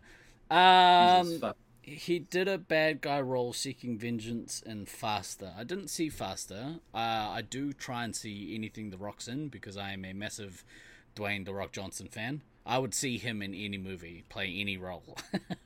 I'd love to see him as Ant-Man. That's what I would love to see him as. He could play anything. As the wise Kevin Smith once said, I'd love to see him in anything, even as Jaws the shark. I would watch him play Jaws the shark. I feel like they would still manage to make the CG better than they did in the first Mummy sequel, where he was the Scorpion King, and they did that awful CG overlay. I would rather see Dwayne The Rock Johnson as a shark than see that awful CG overlay again. That was so terrible. That is up there as some of the worst CGI. It's horrendous. Ever. I love it. Anyway, right. Moving on. on track. This is the, I guess, the Money shot. yeah. Although it's also the part where I bow out of most of the talking because I didn't do any half-assed internet research, or the only the only half-assed research I did was when Al told me things last night when we were watching the films. And he told We'll count it. Yeah, he told me. Oh, and also obviously Christopher Lambert didn't speak English, but the one thing that Al said last night was apparently Connery was drunk most of his scenes, according to Night Owl. So I think this is probably not the only film that applies to. The man enjoyed some whiskeys. I think it might have a problem. It wasn't a problem. Yeah, true. It's not a problem if you're functioning. That's the only thing I have. What do you guys have? Okay, go ahead then. Okay, so starting with the intro, there's actually two things here. So the intro voiceover that Connery does, and it's got kind of that cool little echoey quality to it, and it sounds like, yeah, this is all very cool and mysterious and all that bullshit. It's fucking echoey because he's recording it in his fucking bathroom in his Spanish villa or something, like, and yeah, just knowing that's like, oh great, that's fucking awesome. And the reason that it passed muster was that they played it for the production team, like, over the phone. Well, over the phone, you couldn't tell really that the quality was actually not that good. So they accepted it based on that, and then when they got it, it's like, oh well, fuck, here it is. This is what we have. Can we have another I think it sounds awesome, and from now on, I'm only going to be recording episodes of The Resupply in my bathroom. Dan, my newly remodeled bathroom. Dan did ask me this morning if I was going to do a show from the shower, and I was like, I don't think anyone wants to see that. Maybe we'll go audio only on that one. Yeah. But in combination with that, the intro credits all being the red text, which again is one of those works in context for the movie and sets the right vibe and everything. It was a fucking placeholder. It was never intended. They were intending to do something else with the credits. They just put this like, well, we need something just for editing purposes so we know where the fuck this shit is and the timing and everything. So they just quickly threw up these, this red text stuff. And then moving on, people. As they were cutting everything, it was like, no, actually this all makes a lot of sense in context and sets the vibe. So we'll just leave it. So yeah, temporary credits and voiceovers recorded in bathrooms. I mean, now if that just doesn't fucking tell you, the whole fucking vibe of this production, I don't know what does. I love that so much, man. So I just don't. So, and also with continuing chronologically with this, the intro scene at the Ducky saying 80s ingenuity. That's a word for it. Sure. That is definitely a word for it. MacGyver solutions. Yeah. Definitely MacGyver solutions. The scene at Madison Square Garden wasn't supposed to be wrestling. It was supposed to be hockey. That was the really? That was the original plan, was to film hockey. Did they say why they couldn't? The NHL basically said no because they don't want to be associated with violence. Well, basically, it was because they actually they probably fucked us up a little bit. They basically said that, oh yeah, we're that's what we're looking for, is we're looking for the violence of the sport, so we can make that the focus of this. And the NHL kind of went, no, we're not doing that. Even though mid 80s hockey, I mean, that's what mid 80s hockey fucking was. Yeah. I mean, you went to a fight and the hockey game broke out. Exactly. So that being the reason why they didn't do it is like, are you fucking That's kidding awesome. me? Oh, which ties into something else that didn't age well: the fucking Confederate flag on the wrestler. Yeah, on his Oh uniform. yeah, Yeah. I had forgotten about it. You just mentioned it. Oh Yeah. Well, clearly they were the heels. Like they were the, they're the bad guys in the ring. Yeah, but which is funny because like they were all like sexy Confederates. He's doing the sexy Freebirds. underwear there. They were called the Freebirds. The Freebirds. That's excellent. Yeah. So Right. that, I mean, we've already covered that Christopher Lambert didn't speak any fucking English when he took the role. So Nope. good for him. He was noticed in a catalog that Russell McKay, the director, was flipping through after he had just completed a Tarzan film that he'd made in Europe at the time, and the director was like, "Ooh, yeah, I like the look of that guy. We should get him." And they're like, "But Russell, he doesn't speak English." He's like, "Fuck it, get me Christopher Lambert." Teach him. That's awesome. So that's my or that's at least a decent chunk of my half-ass internet research. DK, you want to you have I assume you have ones that I didn't cover, but I might. So I'm going to add some historian perspective here. I'm going to spit some history knowledge here. Here we go. Here we go with the professor. So as with so many movies about Scotland in the past, the film very anachronistically shows all the Scotsmen wearing kilts. Mm-hmm. The great kilt, so the one that's like the full body wrap, not just like the little kilt that you wear as a pants alternative, essentially, right? But the full on like wrap, even that only dates to like the late 16th century. So 1536, when when that battle's supposed to take place, that's still too early for that kind of garment to be standard. But what were they wearing? Pants. They were wearing great kilts. They were all wearing kilts. Yeah. No. I mean, in real life. Yeah, they would have been wearing trousers of some kind. Right. Well, I mean, if you think about it too, if you're riding a lot of places on horseback, a kilt is not a great garment to wear. No, it's the sort of freedom you don't get from other holidays. That is definitely true. But yeah, the kilt only got phased in a little bit later. 1300s is way, way, way too early. Looking at you, Mel Gibson. Get out of here with your anachronistic fucking Braveheart kilts. That's Heathen's version of Highlander. Yeah.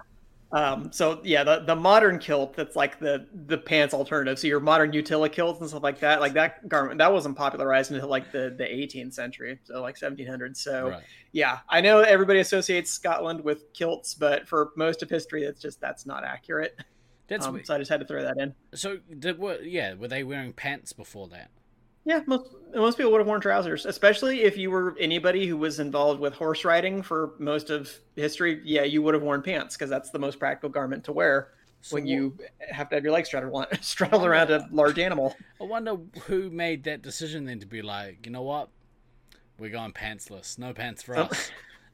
I don't know, but they were a brave individual, and I salute them. Yeah, the Scottish Highlands were not a tropical climate. Where a woolen skirt might be more appropriate in the winter. That's a good way to get them blue balls. Yeah, I prefer Willie's explanation from The Simpsons that it was only for everyday occasions, and then for battle they would wear a full sequin ball gown because the point was to blind your enemy with luxury. What else you got? The other historical stuff.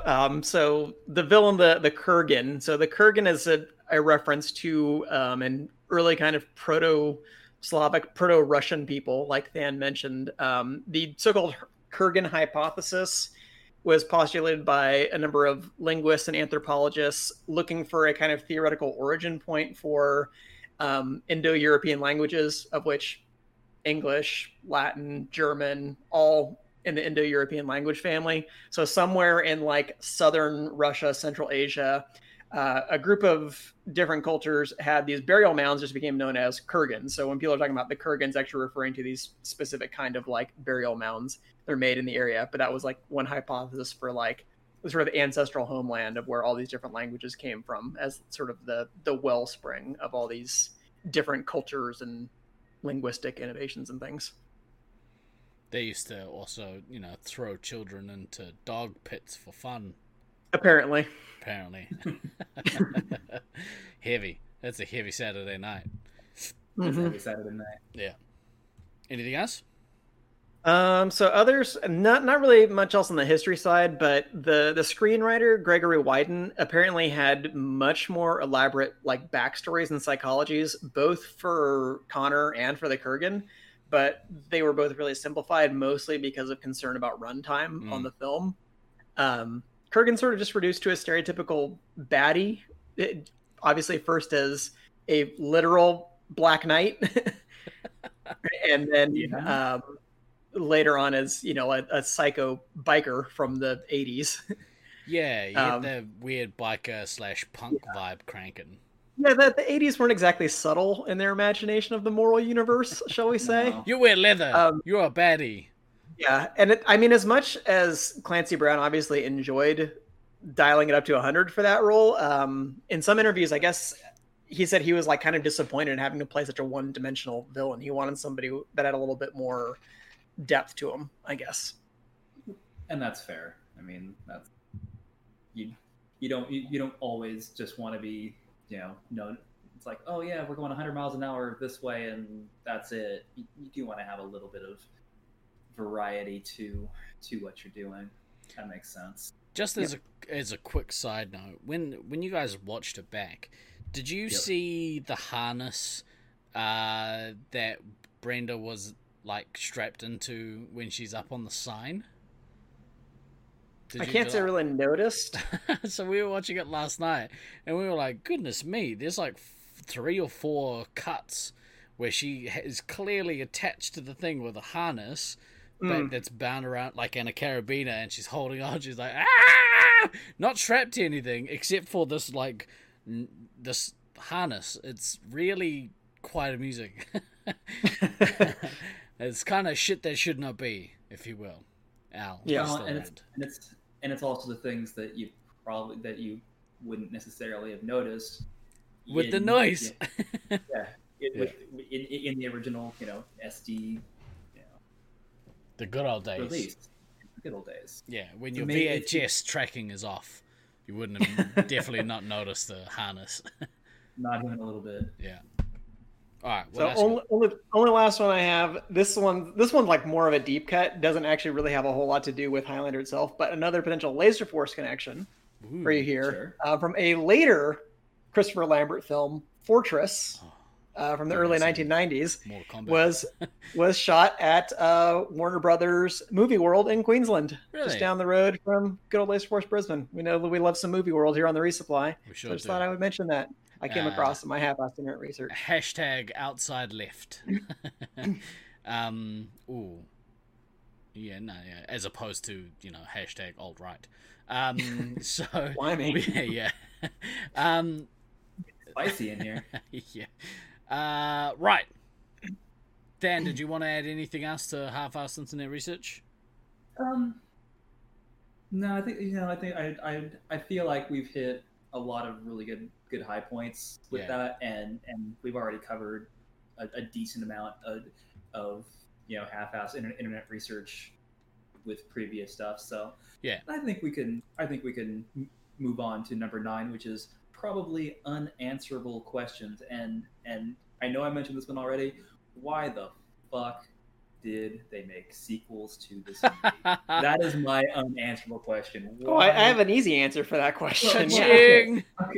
Okay. Now, that's the answer. It didn't work, but yeah. Aside from the money is always the answer. I get that. But aside from the money answer, I mean, if there are films that end, and you can look at them and go, yeah, I can see a path for a sequel here. This film ends. It ends in a pretty nicely wrapped up little bow that doesn't really need any further expansion. Yeah. There can be only one. How many are left at the end of the film? One. Yeah. That's it. You're done. Yeah, there is no fucking reason to continue aside from let's figure out how we can fuck this up and make like, money. why don't we say there can only be some? Yeah, so that's what they should have said. That is my initial unanswerable question, which I know the answer is money, but it's still an unanswerable question. Why is it that some Highlanders look like they're in their 70s, whilst others look like they're in their 20s to 30s? Is what I Okay. You're getting to a good point, which is something also a pet peeve of mine about the film. People you're referring to as Highlanders, I believe you mean Immortals. There's only one Highlander. Connor's a Highlander. He's literally from the Scottish Highlands. Immortals are not called Highlanders. True. Highlanders is just referring to him, not to the race of Immortals. Well, now I know that it's a pet peeve. I'm absolutely going to keep doing it. But yeah, so why is it that the Highlanders, some of them look old as shit and some of them don't? Well, is it just poor genetics? Because like Sean Connery has looked 70 my entire life. And who else was it? The guy at the start. Who was the guy Vasil? that? Huh? Vasil. Vasil? Yeah. Yeah, the dude's first in guy his, that he fights. 80s. So doing backflips. There is actually an in-universe answer. Acid. That. Is it acid? They got acid drawn on their face. Okay. No, the in-universe answer is that the age is frozen at the time that they first die. Their first death, yeah. That's what I thought I remember them saying in the TV show, yeah. Oh, that's kind of cool. All right, that's answering my question then. Yeah. That is it's obviously not explained in the movie at all. Hence, you going, what the fuck, man? This is fucking bullshit. Yeah. But the literal answer to that question is their age is frozen. Well, that's really cool, actually. Yeah, obviously, the ideal move is to be like Christopher Lambert and get killed when you're 28, so you can be 28 your entire life. I mean, I would fucking kill for that now. Yeah, Vasil was just like, please, somebody chop my head off. I can't get no action with a face like this guy. Can you behead a Highlander whilst they are absorbing another Highlander's power or essence? Because they go into like full orgasm mode where they have no control of their bodies, and like I just assume that there must have been an instance where someone's like, oh, and like someone come up behind them and is just like, whack. Ha! I thought we were going to seems say like something perfect else timing. come up behind, but you know. But yeah, I would like to know if that is doable. I assume that it would be, but I don't know. Maybe it makes like a force field around you. See, that's why in Highlander the game, if you hold down your button and you cast shield, you can't be killed for like 5 seconds. So maybe that's what they have when they get the quickening. Maybe we reversed it. They're like, hang on, I'm just gonna push my special button. Mm-hmm. Oh, okay, good. It was so special. It was so good. I have a few, but do you guys want to go? Yeah. So another unanswerable question I have is, what is Ramirez's real name? Because obviously Juan Sanchez Villalobos Ramirez is not his real name. If he was born in like Egypt, 4000 BC Egypt. So yeah, why does he have a Spanish name and speak with a Scottish accent if he was born as an Egyptian and he spent most of his time in Japan, where he had apparently his most meaningful relationship? One of three. I guess he changed his name a bunch of times, but I'm like, what was Ramirez's real name? I want to know. He settled. Yeah, Russell. Maybe his name was like Amenhotep or something. Imhotep. He was in a movie with Brendan Fraser. Mm-hmm. Yeah. That's a good question. What else you got? I had to watch this again in the film because I still feel like I missed this or it's just not explained. Where the hell is Connor when the Kurgan shows up and kills Ramirez and rapes Heather? I had that too. Like, my dude, Ramirez already established that you don't want to fuck with the Kurgan.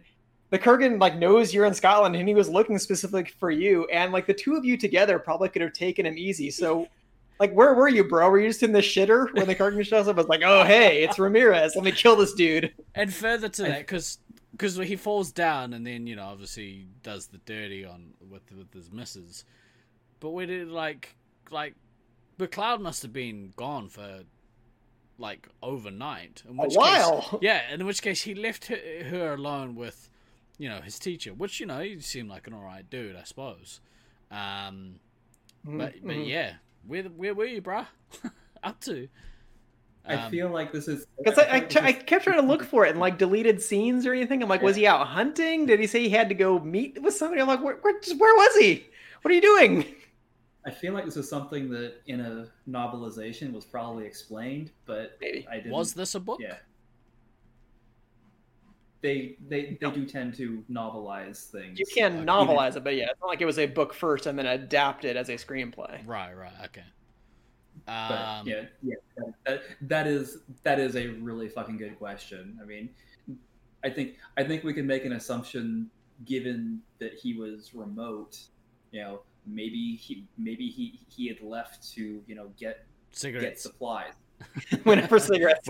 Came back. Exactly.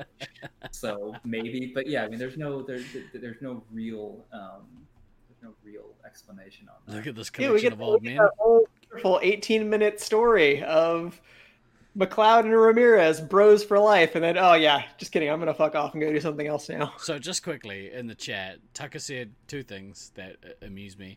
The first was, look at this collection of old men. To which I say, fuck you, tiny man. Are you familiar with that show? and secondly, he said, what are we discussing? Bruh, it's in the title. We're doing a Rewatchables of Highlander. Do you not pay attention to anything? Gosh, join the Discord. No, he really doesn't. Join the He Discord. Really Right, what else you got?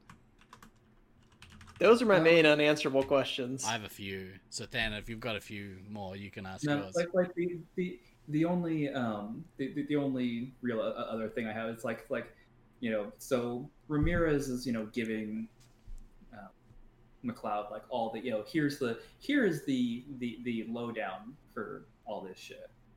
I mean, one, how did he know all this shit? I mean, is it just because he's, you know, been around for a minute and he's picked everything up? And two, why did he care to let McLeod know? I mean, yeah, okay, Kurgan bad, I get it, fine, whatever. But you know, here's this Highlander that is, you know, green, raw around the edges, has, you know, really no fighting experience whatsoever. I mean, he does, but he doesn't. Why are you training him as opposed to just taking his head, taking the quickening, going and killing more shit, and then killing the Kurgan yourself? Yeah. I mean, that's just one of those, like, but why though? You know, why? I mean, I realize it's plot armor, and if that doesn't happen, we don't have a fucking movie. I get it, but why? Because teaming up in the maze is shit, bro. Yeah, that's not cool. You can't do that kind of stuff, Ramirez. That'd be you can't take out your more dangerous opponent just being like, oh yeah, let's just team up till we get rid of that guy. Bro, teamsies? You want to go teamsies? Yeah, with teamsies. Like, maybe we need to know more about what you can actually do with the prize, because like Connor says that he can like use it to influence people and stuff like this. So it's like, if it really does make you like the prince of the universe, to quote the Queen lyric here, like, I guess if the stakes are really that high, like Kurgan will literally rule the world if he wins the prize. Like, okay, I could see you maybe being a little bit altruistic and being like, look, I have to train other immortals, because even if I don't win, we definitely can't let this fucker win. It seems also like a waste of the prize if you win the prize and then just go live a normal dude life. Like, yeah, what are you gonna do? Oh, we're gonna finally gonna have a kid. Yeah, I'm gonna sit on this hill with my missus for a little bit, and then I'm gonna make a baby. Right. A couple of quick questions that I had. Why did the cops let a man go who was fleeing the scene of a gruesome murder? Clearly he was fleeing the scene. He was driving pretty quick out of that garage. And he's like, am I under arrest? They're like, no. Even though you're the only person that was fleeing the scene where there was a gruesome death just happened. The dude got his head chopped off. But no, what's their evidence? He was fleeing the scene. That's not enough for a conviction. No, but that's enough to detain a dude. You can detain him, but it's still, you don't get enough to charge him. No, Listen but to this fucking apologist for the pigs up in here. You can. I would imagine that in the States, especially 80s cops, would have put his ass in prison. I mean, maybe if he was black. That is true. He was white. He was French even. Yeah. That's super white. That's almost the whitest you can get. You're almost see-through at that point.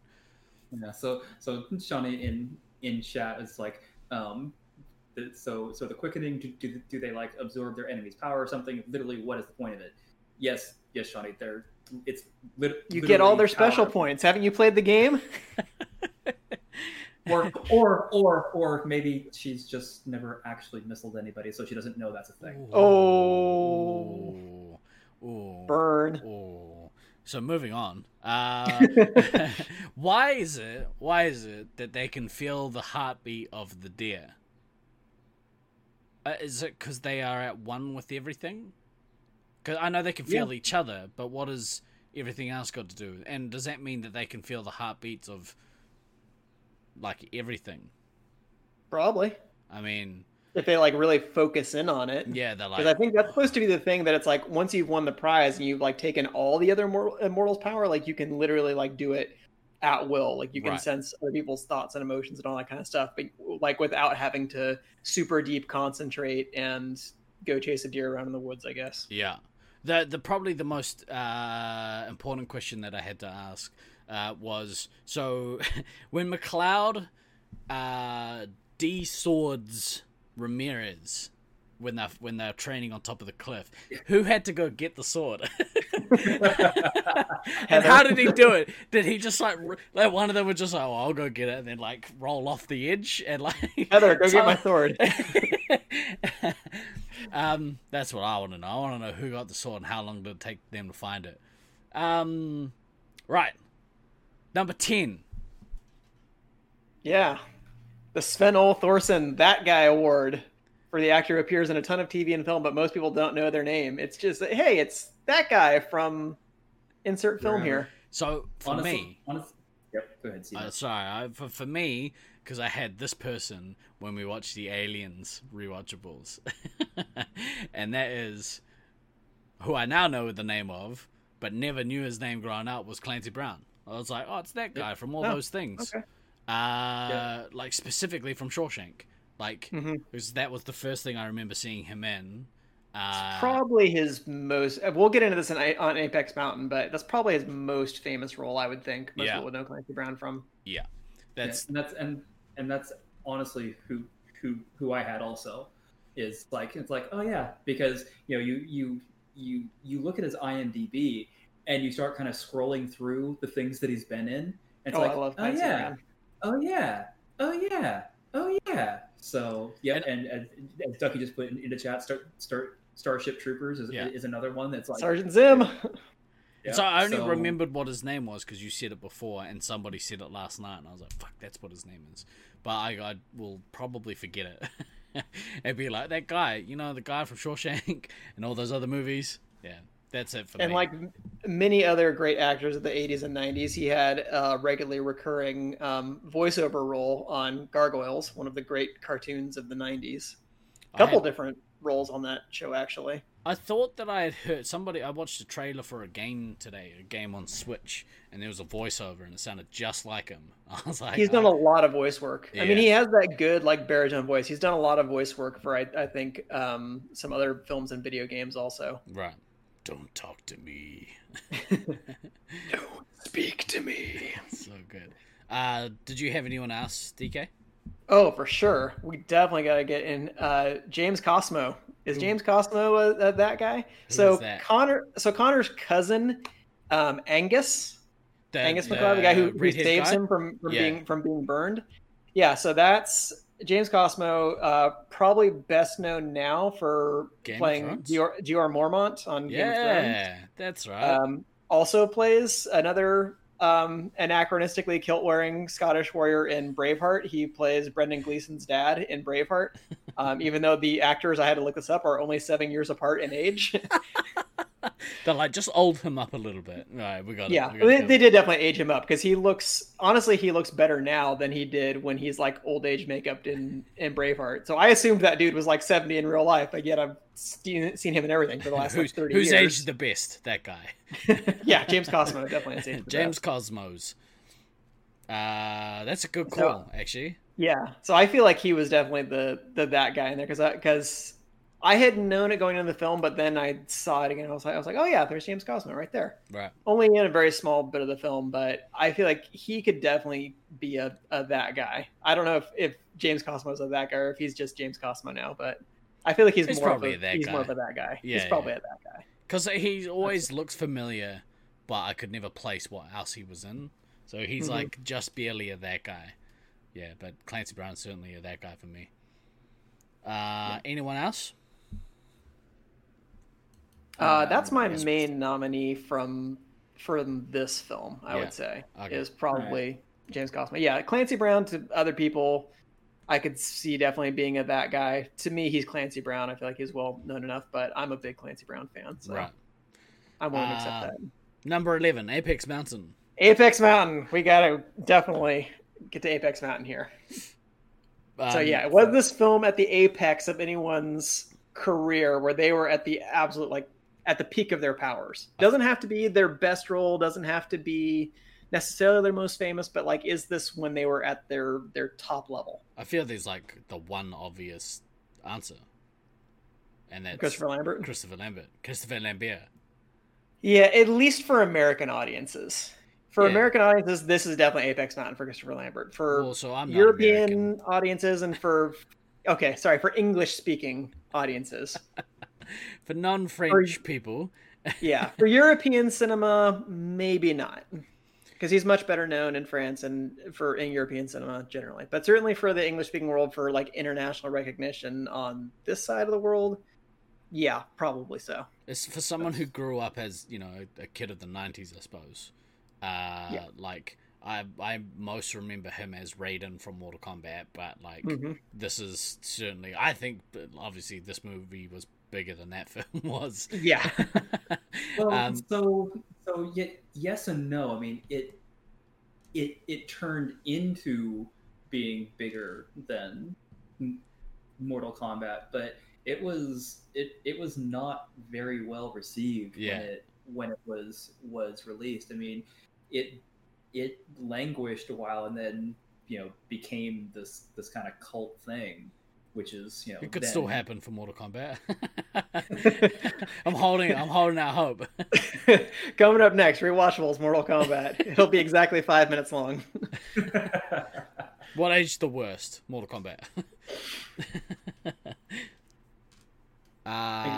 Yeah.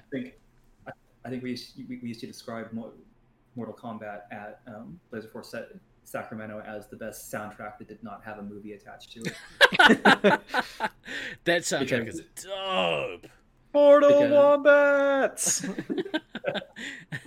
Well, I mean, that CD, because yes, kids, we used CDs at the time because that's what was available. That CD, I don't think left the Arena Music player for literally months at a time. Maybe years. Yeah. Well, it was so good. We put it on rotation in the office still, like on a weekly basis. It's awesome. Orbital. Yeah, love it. Anyway. Getting back to the thing we're actually talking about. Yeah. Shawnee said next movie, Running Man. We'll get there. We'll get there, Shawnee.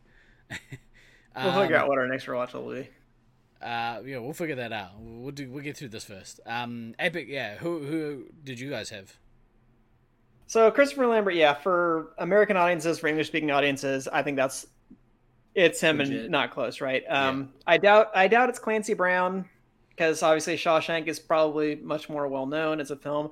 This might be kind of his highest billing in a film where he's essentially like the primary antagonist. But I don't know if this is the definitive like Clancy Brown role. Yeah. Yeah. Like that probably is in Shawshank, where You could make an argument for Hadley. Starship That's his name, Troopers, Captain too. Hadley. You could make an argument for Starship Troopers for him as well. Potentially, Yeah, I I feel would like say like lesser. I think Shawshank reaches a broader audience, though. Yeah. Well, yes, I'm just saying you could make the argument. I don't necessarily know that you Man. win the argument, but you could at least make the argument. I wish we studied Starship Troopers in English at school. That would have been awesome. But I'm very glad that we studied Shawshank Redemption and they showed that movie uncensored to a bunch of 15-year-olds. Shock. A good lesson about why you don't want to go to prison. Yeah. Scared straight, if you will. The sisters will get you. Yeah. But who did you have? If not for Christopher Lambert, who would you put there? Well, Christopher Lambert for sure. I mean, and there can be more than one winner for Apex Mountain, obviously, because it could be other people's Apex. So yeah, I would again say Christopher Lambert with the caveat that specifically for like American and American adjacent cinema, but maybe not for European and French audiences. Roxanne Hart, who plays Brenda, maybe for film, certainly, I would say so. But kind of like we said with Paul Reiser in Aliens, she has more success on TV. So I wouldn't say this is like her career Apex Mountain. What else was she in? She was a series regular on Chicago Hope, a show that I didn't watch, but it's well known enough. Like people know the show Chicago Hope, and she was a regular on it. So that's probably her Apex. That's what that was, right? It was a medical procedural. Yes, I think so. Yeah, Chicago Hope is a hospital in Chicago, so it was another ER medical drama type show. As far as I know, I'm not really familiar with it, but I was looking up her IMDb page, and I was like, oh yeah, okay, she's done other stuff. I couldn't remember her from a lot of other roles, but she didn't do a lot of other film. Right. Yeah. So once you get naked on film, that's your career done. Maybe. No, not so much. Not necessarily. For some people, it actually heightens their career quite a bit. Wild Things. Oh yeah, it was all uphill, for Denise Richards after that. Life was peachy. Life was peachy. No speed bumps. For Charlie Sheen, that was a great winning formula. Tiger blood. There could be only one. Calm down, Charlie. Anyway, yeah. Obviously not Sean Connery. We're not really running into a whole lot of other names. So Christopher Lambert, pretty obviously, at least for American audiences. Ducky keeps putting Starship Troopers in the comments. Is that what you want us to watch next, or? It definitely 100% should be our next Rewatchables. I'm pretty sure that the Ringer did Starship Troopers. No, they haven't done Starship Troopers. I think they did, or they at least talked about doing it on a previous. Maybe I'll have to see. Yeah. If they haven't done it, we got to beat them to the punch. Yeah, hell yes. And Stallion has come back and gone, holy shit, you guys are still alive. Yeah, because Alex, did you not know that we can talk? Especially when the three of us are here. Rewatchables are always going to be longer eps. Well, especially because we actually didn't start talking about this until about 30 minutes after we were supposed to. So it was 15. 15 at a push. 15. Yeah, but then we had announcements and all that. Yeah. It's okay. We're almost done. Denise Richards' other film is what he's referencing in Starship Troopers. You're right. She was also in it. Yes. Those are the two films. Yeah. She was real good in it too. So let's get to number 12. Who won the movie? And who won the movie? I'm gonna go with the same answer that I went with Aliens. Laserforce. Laserforce is the ultimate winner of this movie because look at the game we got out of it. Look at the fucking sound files we got out of it. To the point that we have literally been, talking now for this pod's gone over 2 hours because we do that, but we've literally been talking for about an hour 45, hour 50 about this movie, specifically because it relates to something that we love. Yeah. Therefore, Laserforce Swords. Is the ultimate winner. Yeah. Yeah, it might not have been on our Rewatchables list if it wasn't the game in the Laserforce catalog. Honestly, say that. Like from a gameplay perspective, it's such a genius game. Like, to take the essence of the movie and put it into a laser tag system, it's awesome. Like, what a great concept. And maybe it's because they tied it to the movie. They're like, oh yeah, it's just like Highlander. You missile someone, that's you chopping someone's head off. You're like, yeah, fuck yeah, laser tag, it's cool. And maybe if it wasn't attached to it, it wouldn't have quite the pull. But like, it's rad. It's a dope game. Oh, thank you for those bits there, sir. Appreciate it. The lighting in here is real bright. The light hardly shows up. But Didn't somebody say that at the start of the app? No, they said that it was terrible. I don't know how terrible. Maybe they meant too bright. Yeah, no, it's definitely a little over bright. You're gonna have to work on that for next time. It's really you look whiter than me, bro. That's hard. Yeah, that is hard. I've gone almost French on it. All right, so Laserforce being who won the film. Winner. Yeah. I got a couple other nominees. Who have you got? So one, I will say Gregory Wyden, the screenwriter. Writers, I feel like in general, are really undervalued, especially in Hollywood. They're not that famous in comparison to actors or directors, but he kind of built a whole career off of this idea, because he developed the script for the film. Supposedly while he was still an undergrad at UCLA, he did it as like a project for some class, and the teacher liked it enough that it was like, hey, you should go take this to an agent, you should sell it. And he sold it for like $200,000 while he was still in college. So I mean, that's pretty cool. That's dope. And he developed this at the time that he was in college, like $200,000. That would have been a real amount of money. Shitload of money. Yeah, that's so much coke. Yeah, I mean, yes, it had admittedly awful sequels, but it had spawned 3 different television series, and that's not too shabby for somebody coming up with this just while they're kind of spitballing ideas in college. In fairness, though, like Highlander is exactly the sort of shit that like a college student would come up with after they smoked a few too many bowls with their boys on a Saturday night. It's like heavy metal come to life. Yeah. Do you ever watch that cartoon? Guys. There's these dudes, they're immortal, like they can't die, they have to cut off each other's heads with swords. They'll see who rule the fucking world. And also there's titties. Like, they're like, sign me up. Exactly what you come up with. Well, I mean, to be fair, pretty much everybody likes titties. So, I mean... Well, they can't be only... Oh, no, sorry. Think before you speak, Steve. Sometimes it's just better to sit it out. Just let it... Like, it'll come in, and before it comes out here, you just let it go out the other side. No, man. It's better to burn out than to fade away. Ah, brilliant. Giving some love to Gregory Wyden, because I'm sure most people don't know who Gregory Wyden is. I don't know anything else that he's written, but I looked up the screenwriter. That guy, like, okay, cool. Yeah, he's that guy. I'm like, yeah, who do we owe this idea to of people running around, cutting off each other's heads with swords and absorbing each other's life energy? Acid. Yeah, that's a cool concept. Did you have another choice? Queen? That's exactly who I was gonna say. Yeah. Because, I mean... like I said at the top, like, this movie, the reason why this average-ass movie is so good, or one of the reasons why, I think the main reason why, is because the soundtrack is so good, and it fits so well with everything in the movie. Like, it's all, like, all the tone and pacing that the score sets. You know, that's how you normally do it in a film anyway, but the fact that it was Queen that took care of that, so good. Gives me so jacked every time I hear it. Well, and the other thing with that is that Queen was not originally supposed to do the full soundtrack. Really? No, I did have that in half-ass center research, and I skipped over because I felt like we'd kind of beaten that one. But you know, since we're bringing it back up, no, they were only supposed to do. I think they were only supposed to do Princes of the Universe. Right. I think that was the only song that they were originally supposed to do, and then like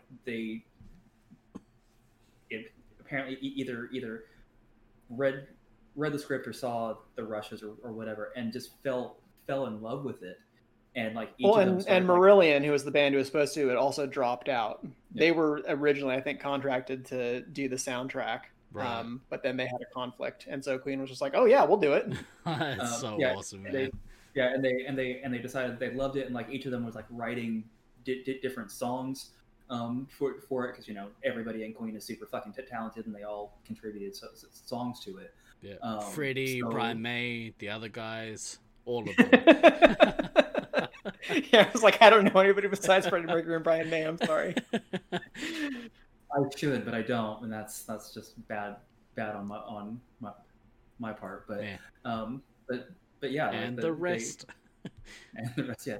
But yeah, they were not supposed to do the entire soundtrack. They were supposed to do a song, and the band that was supposed to do it.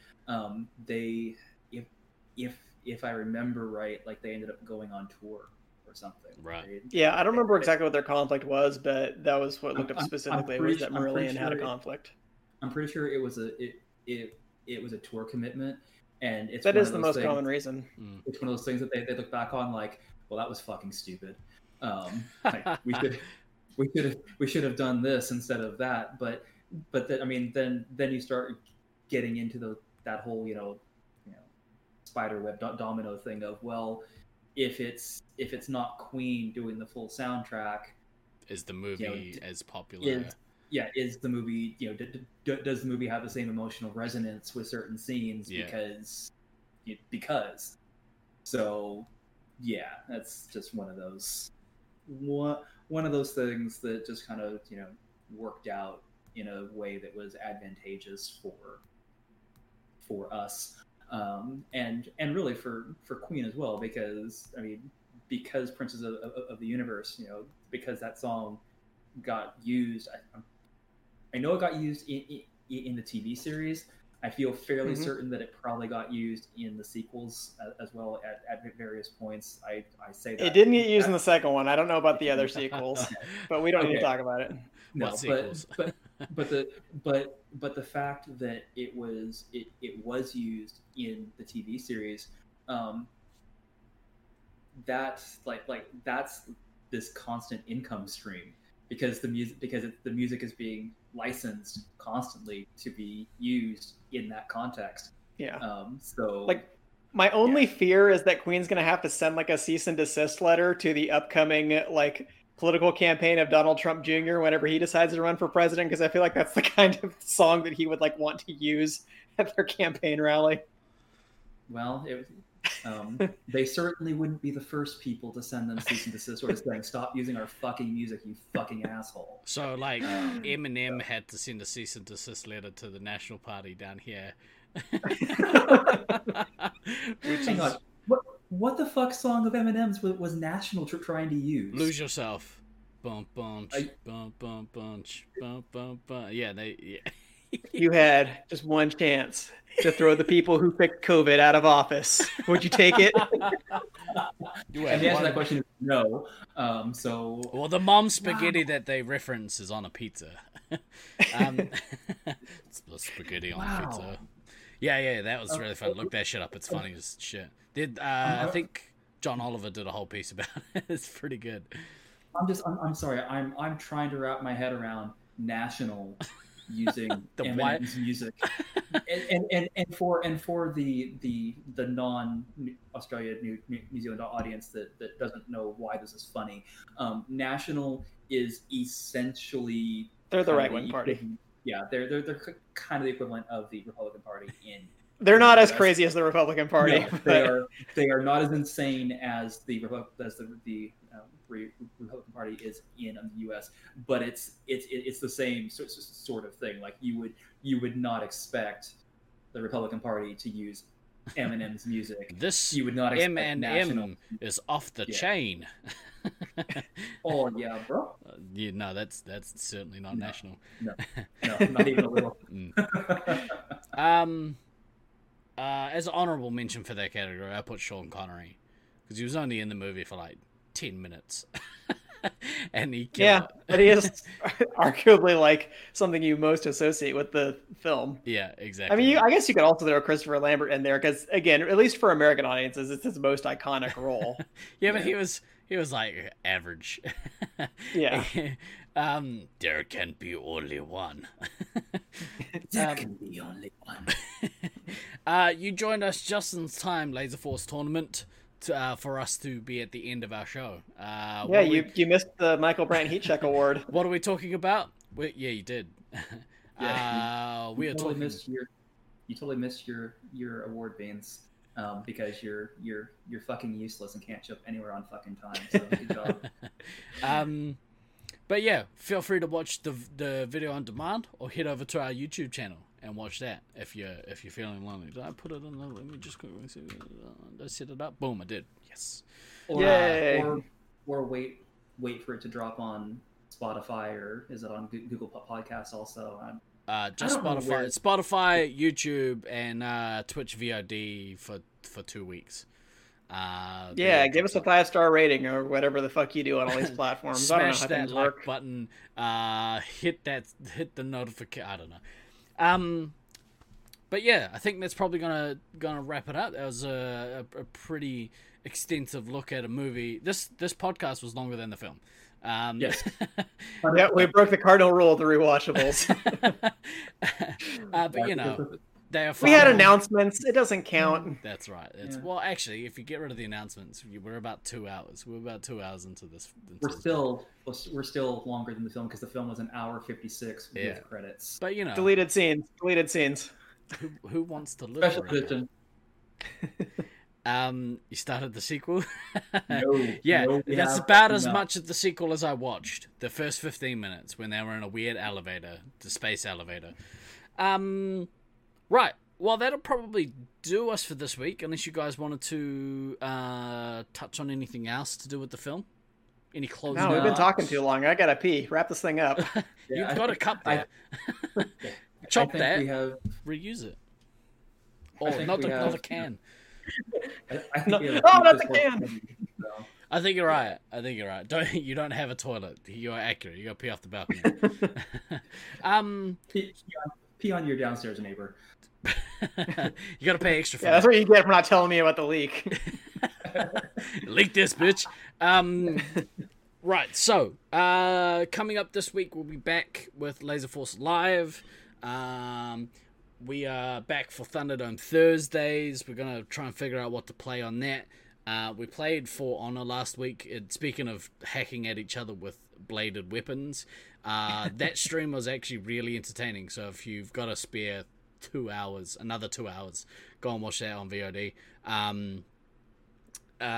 We'll figure out something to play for this week. Somebody suggested that we play a fishing tournament, which I think would be hilarious.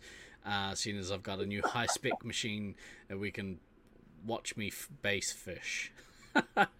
Bass fish, sorry, bass. Next week. Is that wide mouth bass? Yeah, wide mouth flying V bass. We don't have bass fish in New Zealand, so whatever. Clearly. Got the bass and the trute and the salmon. Baby, you got a stew going. We'll be back next week with the resupply, and then we have D&D next week. No D&D tomorrow, unfortunately. But seeing as I have this machine and I have nothing I'm supposed to be doing tomorrow because my wife is going to do fun shit without me, I might just jump on and stream something. I'll find something to play. Maybe me and Gray will play some fun games together. We'll see. Thunderdome Saturday. Thunderdome Sunday. But for this week, I've been Guy Next Door. I've been DK. And I've been Than. Always remember to backtrack, kids. We will see you next week. There can be only one. There could be only one. See ya.